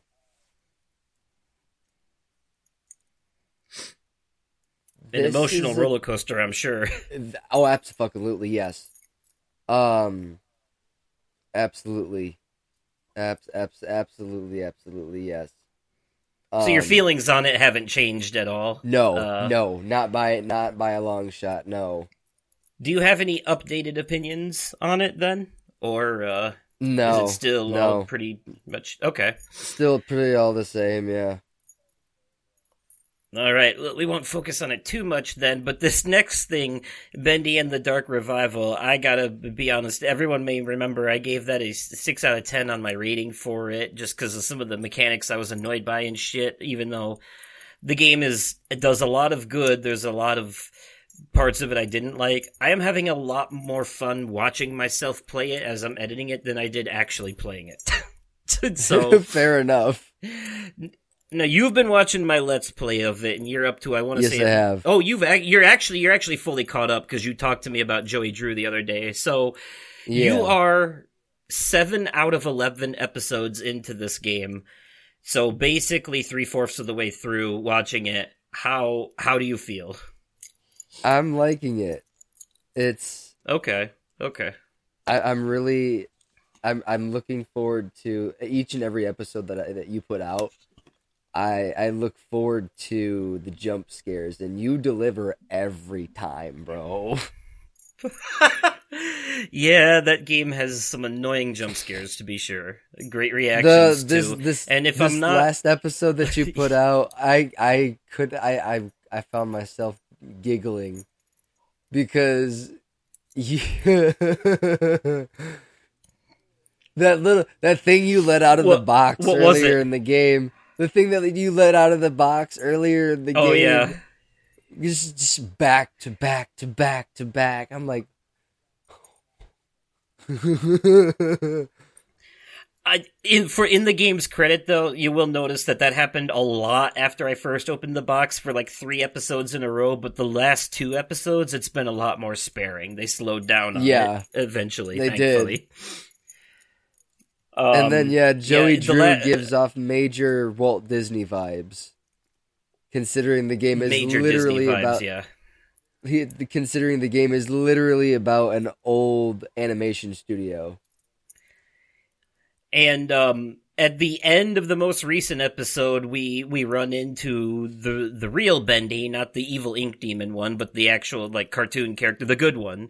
And he's definitely meant to be like reminiscent of like classic Steamboat Willie Mickey Mouse style. Yeah. You know? Yeah, so in the next episode you can look forward to him being a traveling companion for a while. There are not everyone in that game is out to get you. There are some friendly NPCs too. So that's a good thing. You may remember earlier in the game we met one named Alice who helped us out and disappeared. We will see her again before the end. She will come back. So, and also her evil doppelganger is one of the bosses in the game, and I think that's a part you'll like a lot because it's like almost like a saw trap at that point where she has you at a tea party and you have to solve a puzzle correctly, and if you get it wrong, you get electrocuted. So, okay. Yeah, it's a very interesting villain monologue in that one, and then you have to do a boss battle against her where you're hiding behind walls while she shoots at you with a Tommy gun. I was okay. So I don't remember which episode it was, but I was when one of the days I had gotten my daughter off the school bus, I had paused one of the videos, and then when I got my daughter back in the house, I went to play the video. She's like, "Are you watching Bendy?" I'm like, "How do you know what Bendy is? Bendy is a scary game. How do you know what Bendy is?" Apparently one of her friends that she knows has a Bendy doll. Mm-hmm. So Bendy and he watches Machine. He watches a bunch of Bendy videos on YouTube. Yeah, so because of Let's Players like Markiplier and such, games like Bendy and the Ink Machine, Five Nights at Freddy's, Poppy's Playtime, all that stuff, those are considered kid-friendly horror games, essentially, because they don't have any cursing, they don't have any gore. Fair. They do have jump scares, but they're cartoons at best. So so they are considered like the majority of people who watch Let's Plays of those particular horror games are like middle and high school children. That's fair. So okay. Yeah, it's pretty because of the Let's Players who popularized them. They're pretty big among that market. But obviously you're not. I would say those horror games are safe like for kids that age to watch, not play, but watch.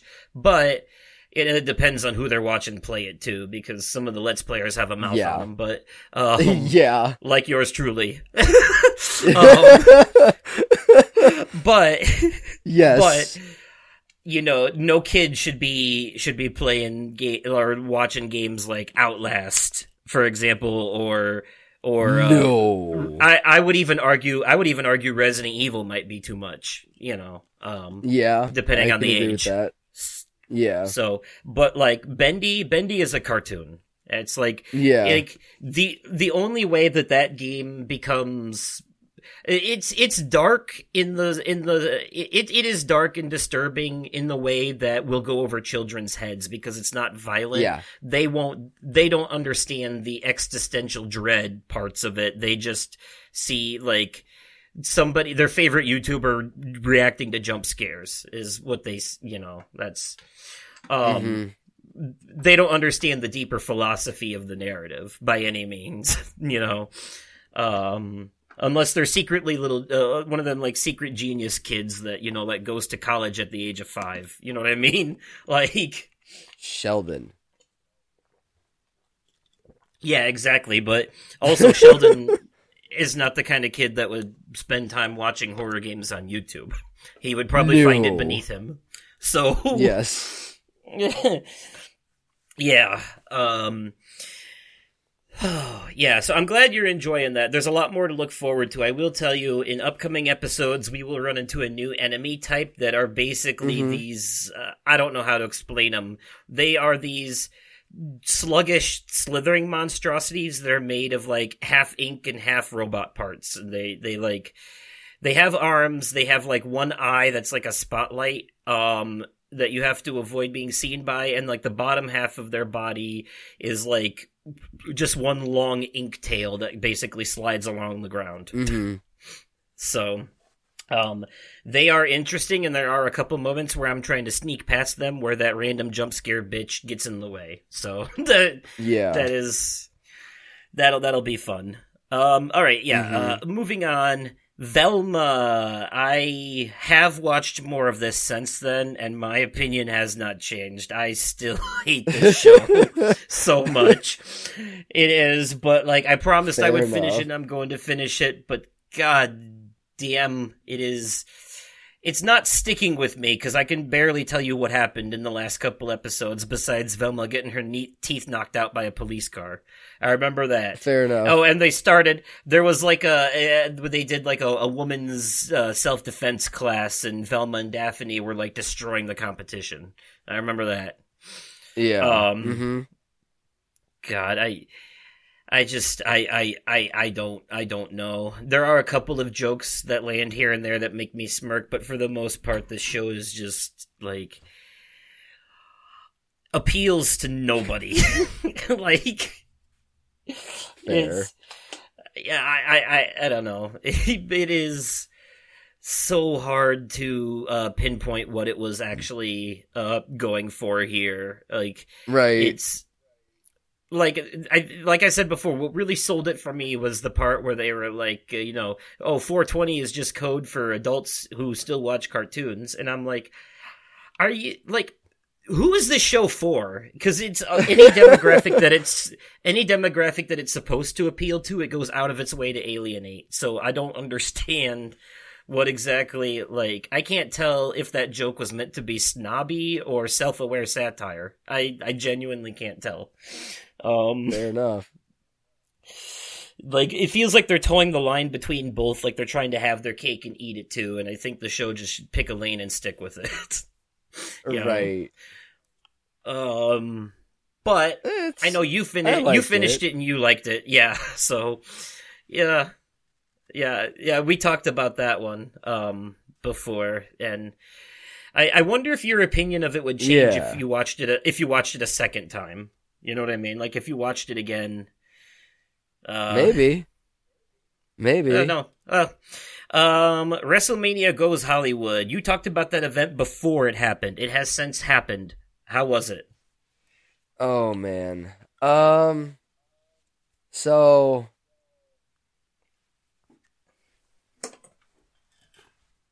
the match man. We're in the midst of WrestleMania season as we speak, and all I want to talk about is what's going on right now. But this is last year's. Cody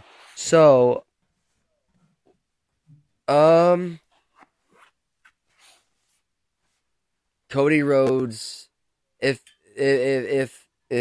I'm being honest here, Cody Rhodes was supposed to finish his story last year at WrestleMania by stripping Roman Reigns of the undisputed Universal Heavyweight Championship title.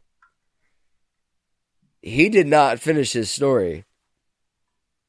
He lost that match.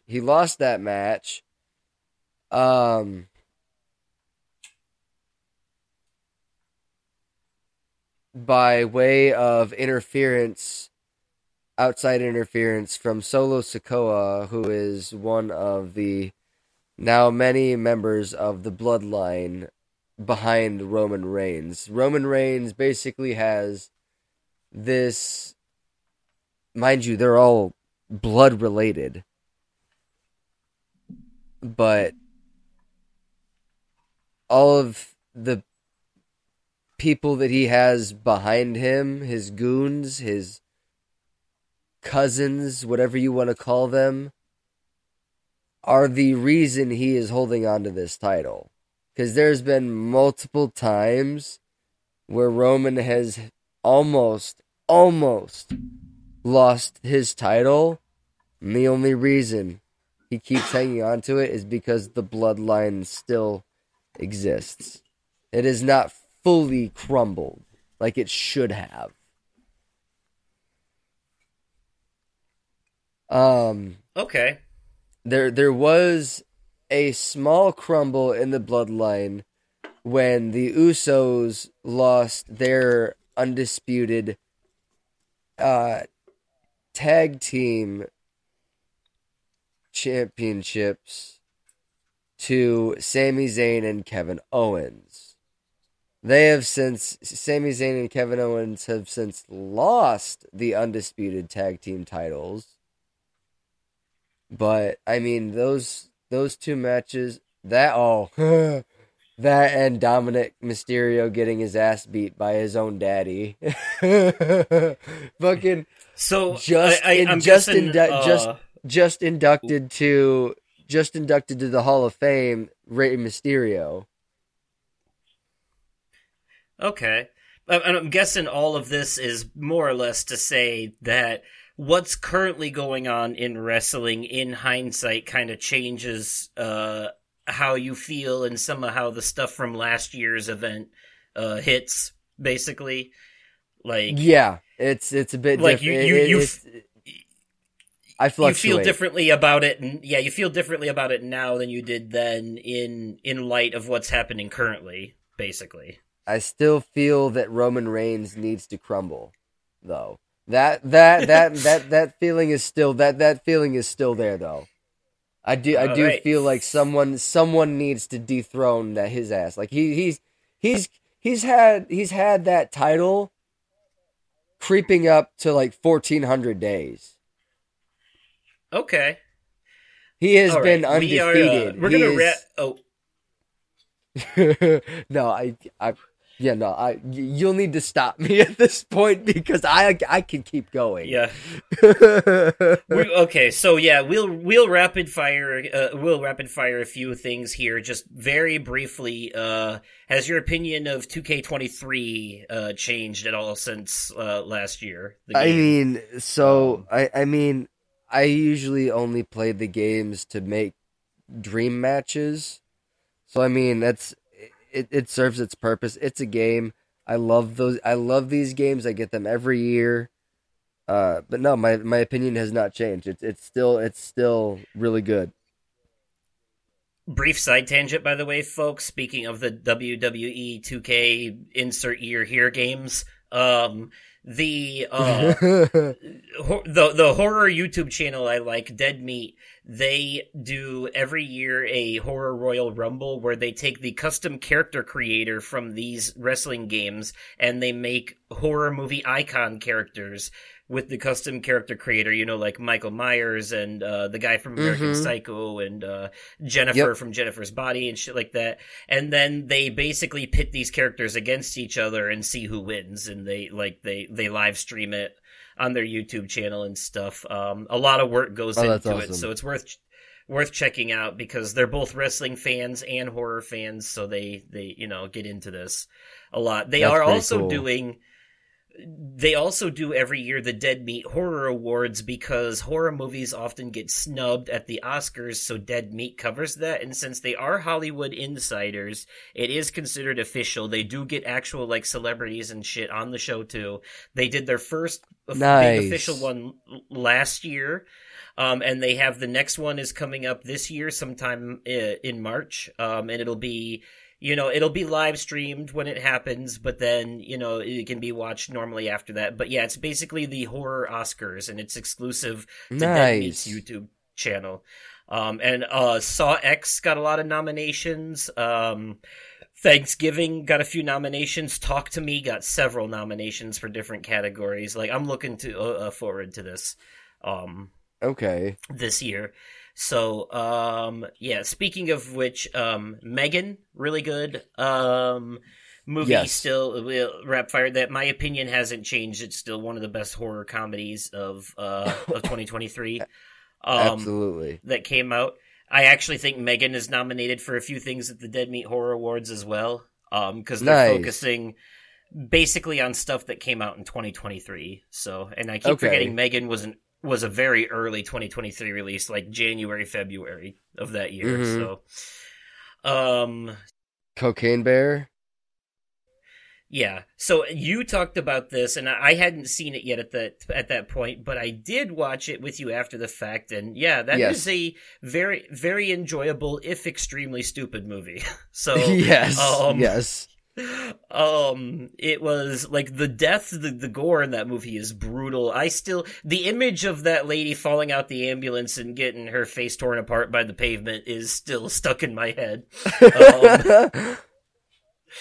Like that was nuts. That's just a shit situation because she was strapped to the gurney. Like there was nothing she could have done but just say her goodbyes. Like, yeah. Yeah, so that is like that movie is really enjoyable, but also really fucking stupid. It's probably like a 7 out of 10 for me. But it's not a bad 7. It's a good 7. Okay. Yeah. High side of liked it. Okay. A C plus, if you will. Okay. Give it that. So, so Hogwarts Legacy, I still haven't played it yet, and I'm guessing that your opinion hasn't changed.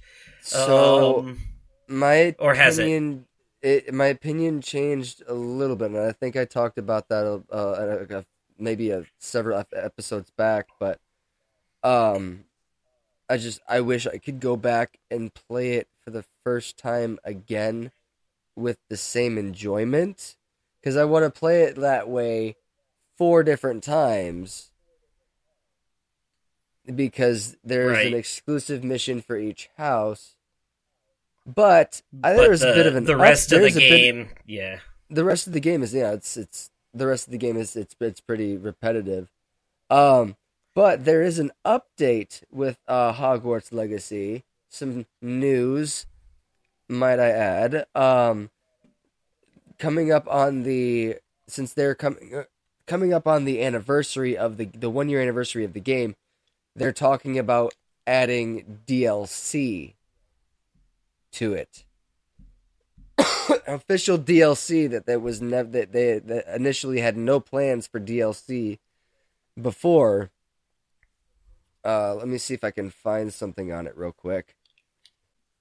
It says, as we near the 1-year anniversary of Hogwarts Legacy, we wanted to let our community know that the Hogwarts Legacy PlayStation exclusive content will be available on other platforms later this summer, along with additional updates and features for the game.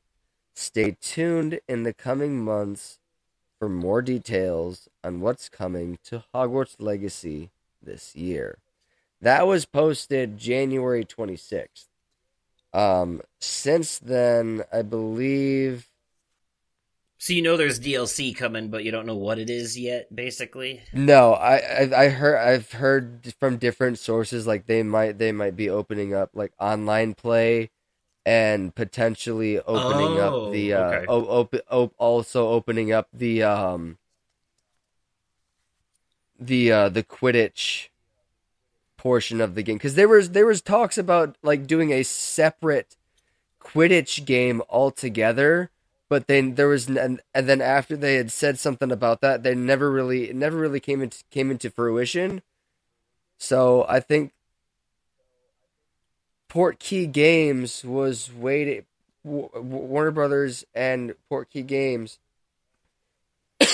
were like waiting for like something to come along like up in the ideas department for Hogwarts Legacy to open up the because the Quidditch thing is the Quidditch stadium is basically just a meetup spot. You can't play Quidditch, nothing. And a lot of people were really looking forward to playing Quidditch in Hogwarts Legacy, and it never came. So I firmly believe that Quidditch, they'll be opening up the Quidditch field with this new DLC or update or new features that they're talking about. I sure as hell hope so, because that's actually I didn't know that Quidditch wasn't in this game, and that's disappointing to hear because I've seen gameplay and I know that there is flying that you can do. Yeah. Oh no, absolutely there is. And so that's disappointing to hear. And I'm going to play this game eventually, but that might have just bumped it a little bit further down the list until they update it. Fair enough.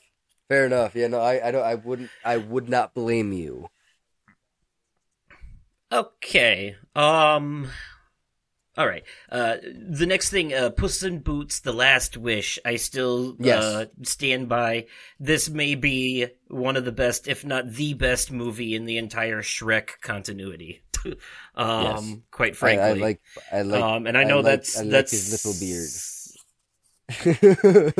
I know that's saying a lot, putting it up against the original Shrek, but man, this movie did something. Yeah, no, it is. It also like the original Spider-Verse movie definitely popularized this new like low frame rate animation style that a lot of movies have been bringing in. And Puss in Boots, it's not like that the whole time, but there are some scenes where they do that, and it's really cool when they do. It definitely stands out. It's a very stylistic animation.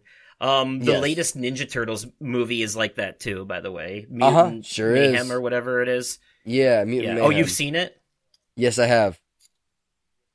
Okay, I have not, but I've heard good things. So, I'm going to. Wow, I can't believe you didn't do a Media Corner entry for that. I don't know why I didn't. Okay, that came out a while ago. Time in the future.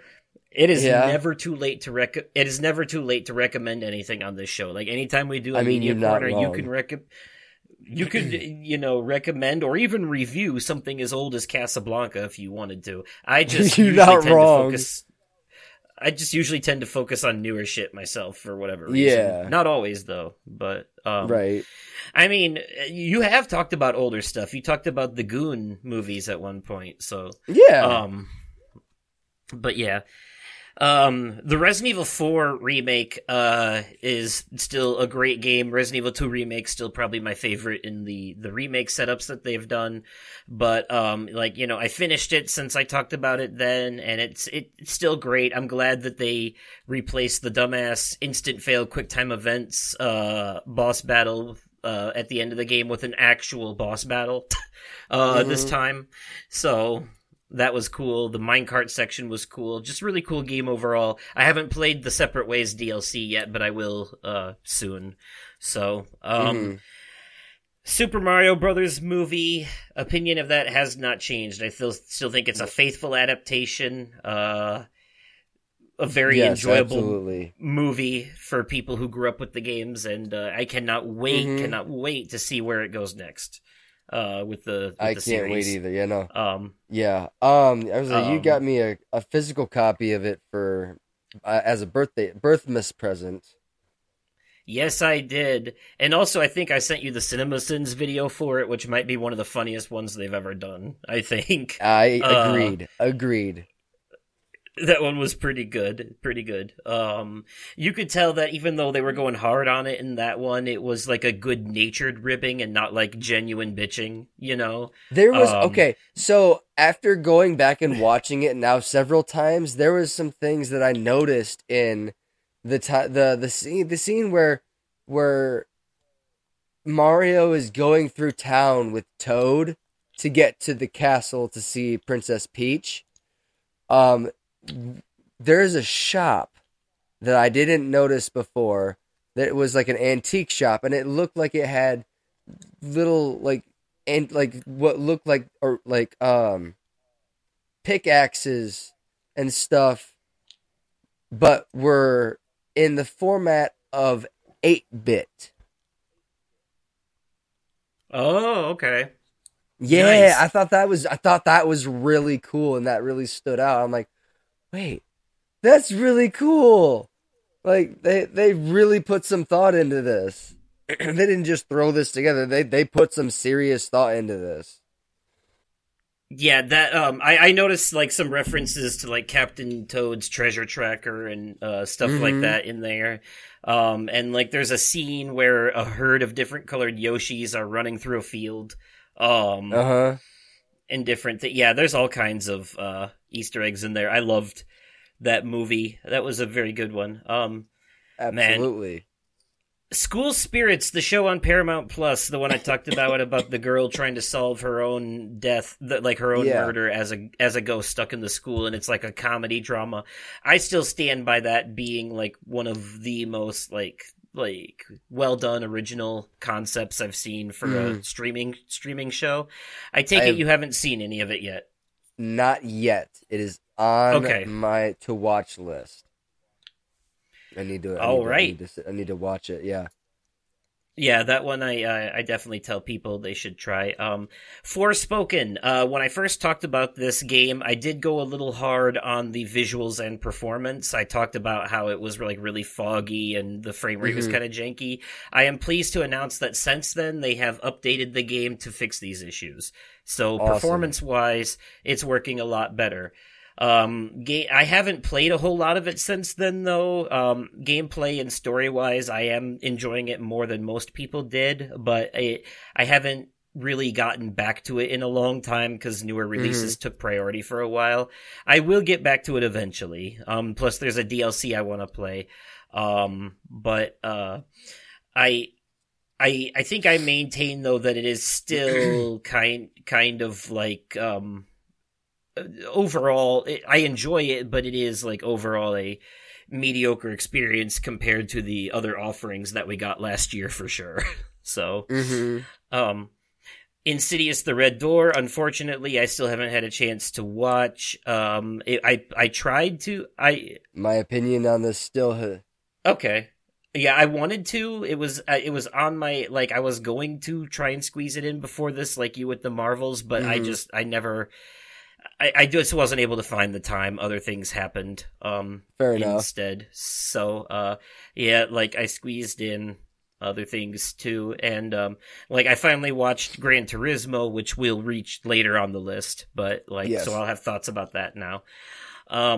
That's My Jam, a show that you recommended. Have you watched any of it since then? You still watching that? I'm familiar with it. My mom watches it. I did watch some the other night. There was an episode where there was two WWE superstars up against two comedians. Those WWE superstars being Alexa Bliss and The Miz. That was really cool seeing them both on there and really kicking ass. Okay. And then there was an episode where Jay Farrow and Nikki Glazer was on as well. I think JoJo Siwa was on there too, on that same episode. That was a really entertaining one. Okay. Guardians of the Galaxy Volume 3. I've still only seen it the one since, Still stands up. Still holds up. Yeah, my opinion of it hasn't changed at all, but granted, I've still only seen it the one time in theaters. I haven't watched it since then. Like you did with Mario, so I don't have any, like, second viewing opinions to give it at the moment. That's but fair. Like, if you folks want to hear our thoughts on that one, definitely listen to our bonus episode about that movie. We got deep into it. Yeah, we did. Scream 6. I still haven't oh no, wait, yes I have. I have seen this since then. And I pretty much agree with you. It's a good one. I've also watched the kill count for it and a few other things too, so I'm familiar. Yeah, they're doing the best they can with the cast that they have now. I understand there's a lot of things that have happened, so but I did enjoy that. I agree with Ryan and Chris that there really is no such thing as a bad Scream movie. No, definitely not. There might be one that is worse than the others, but overall they're all good in their own way. Absolutely. The Bob's Burgers movie. Have you seen this? Yes, I have. Okay. Had you? I can't remember. I think you had already seen it by the time I watched it, actually, and when I talked about it on the show. I think so, yeah. I don't know if it was then or after the fact that you watched it, but if it was, yeah, I can't remember if you had seen it before me or after. So I don't remember. But I still think it's a very enjoyable show. I mean, it's Bob's Burgers humor. If you like the show, you're gonna like the movie. You know, absolutely, yeah. It works. You have to wonder if that particular humor works stretched into a movie-length feature film, and yeah, it does. It really does.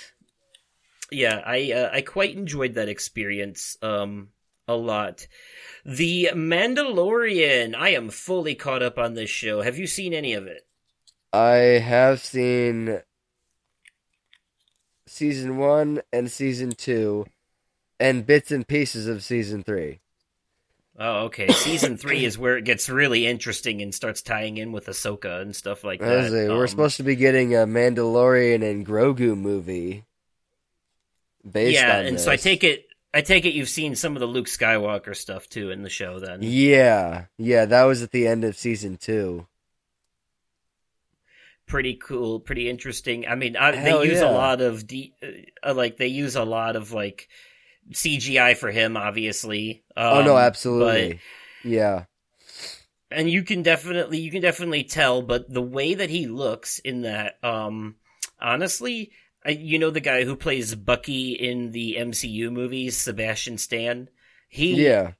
I think he could play a young Luke Skywalker, like a modern take on him, honestly. Yeah. Just based on that look. So, yeah, okay, so you'll have to let me know what you think after season 3, but if you've watched the first 2 seasons, then obviously you like it, so... yeah, it's Star Wars. Yeah, it's different now that Carl Weathers has passed away, but... Yeah, there's that. Yes, indeed. But, by the way, I heard that Respawn, the company behind the Jedi games, you know, Fallen Order and Survivor, might be making a Mandalorian game. Ooh, really? So that would be interesting. Yeah, that would be interesting to see. So sure. It's just a rumor, but that would be cool if they Hell are. Yeah, it would. Yeah, it's funny I say that because Star Wars Jedi Survivor is like one of the things coming up here on the list. Let's see here. A couple more here, and then I'm going to do something. Let's see. Okay, so X. This was the movie that by Ty West, that was one of the A24 films about the old couple that goes on a murder spree when they find out these young folks are recording a porno in their guest house. Have you seen this yet? I have not. Okay. So, if you ever do get around to watching this, you'll want to do yourself a huge favor and watch X and Pearl back to back. Because I think doing that gives you the full story better.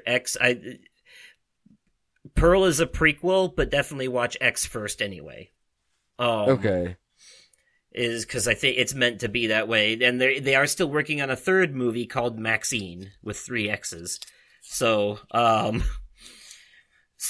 yeah, it's going to be a trilogy by the time they're done, but I still think this is like one of the, like, I'm not a huge fan of when they focus too much on sexual content in movies and games and stuff. I think a lot of it is just padding the runtime or used for shock value. But this is a movie where sex is a huge focus as the narrative and, like, in the message it's trying to convey about society's sexual repression and views on it, and, you know, and how, like, oh, it's, you know, it's hot when a young couple's going at it, but it's gross when old people do it, you know, and stuff like that. So, it's actually a very smart movie, I think, for that reason, and has, you know, a lot to say about, like, 70s exploitation films and shit like that. So yeah, so definitely a good watch. A24 hasn't put out a bad horror movie yet, I think, quite frankly. So,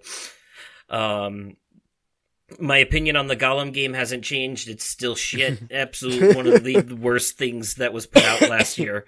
Like, it's just, it doesn't get much worse than that besides the garbage King Kong game that came out. Like, I would rather play Redfall than ever touch Gollum again.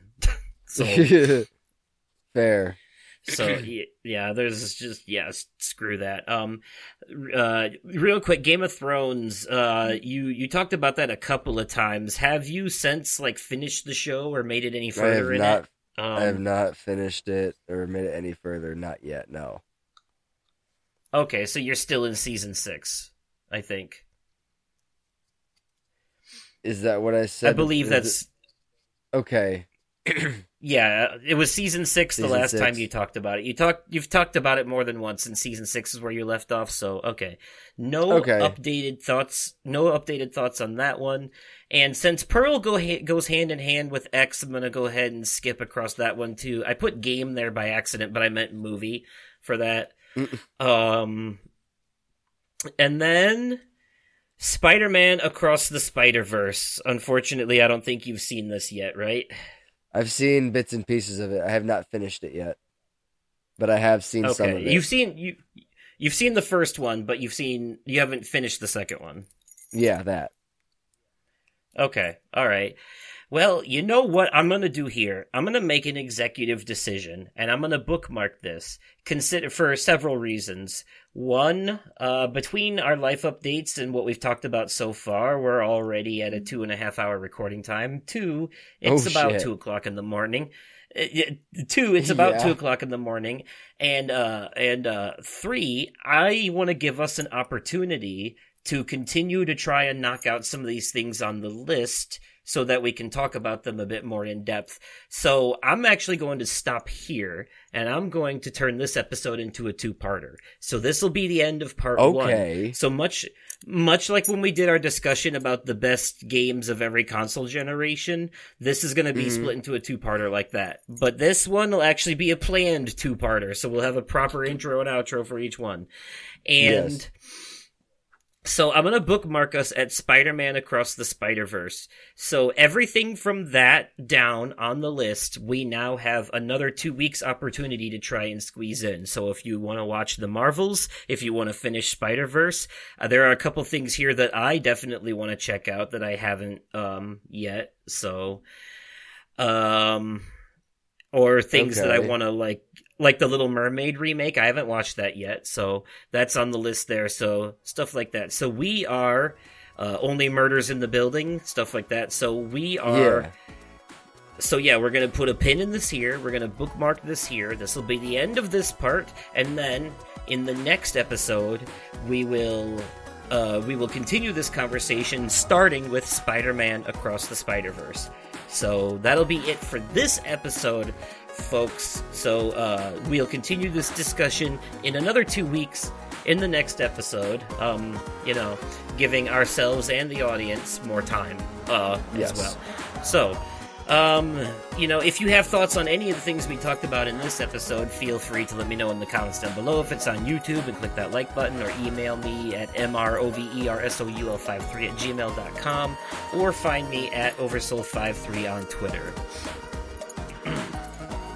You can find me over on Twitter at The Vaping Fiend, TikTok, the.vaping.fiend, and Twitch at The Vaping Fiend. Alrighty, and that'll be it for this episode. Thanks everyone for listening. We'll catch you in part 2 where we continue this discussion. And hopefully we'll have been caught up on more things by then and have more to say. So, yes. See you there. All right. Bye-bye for now. Bye.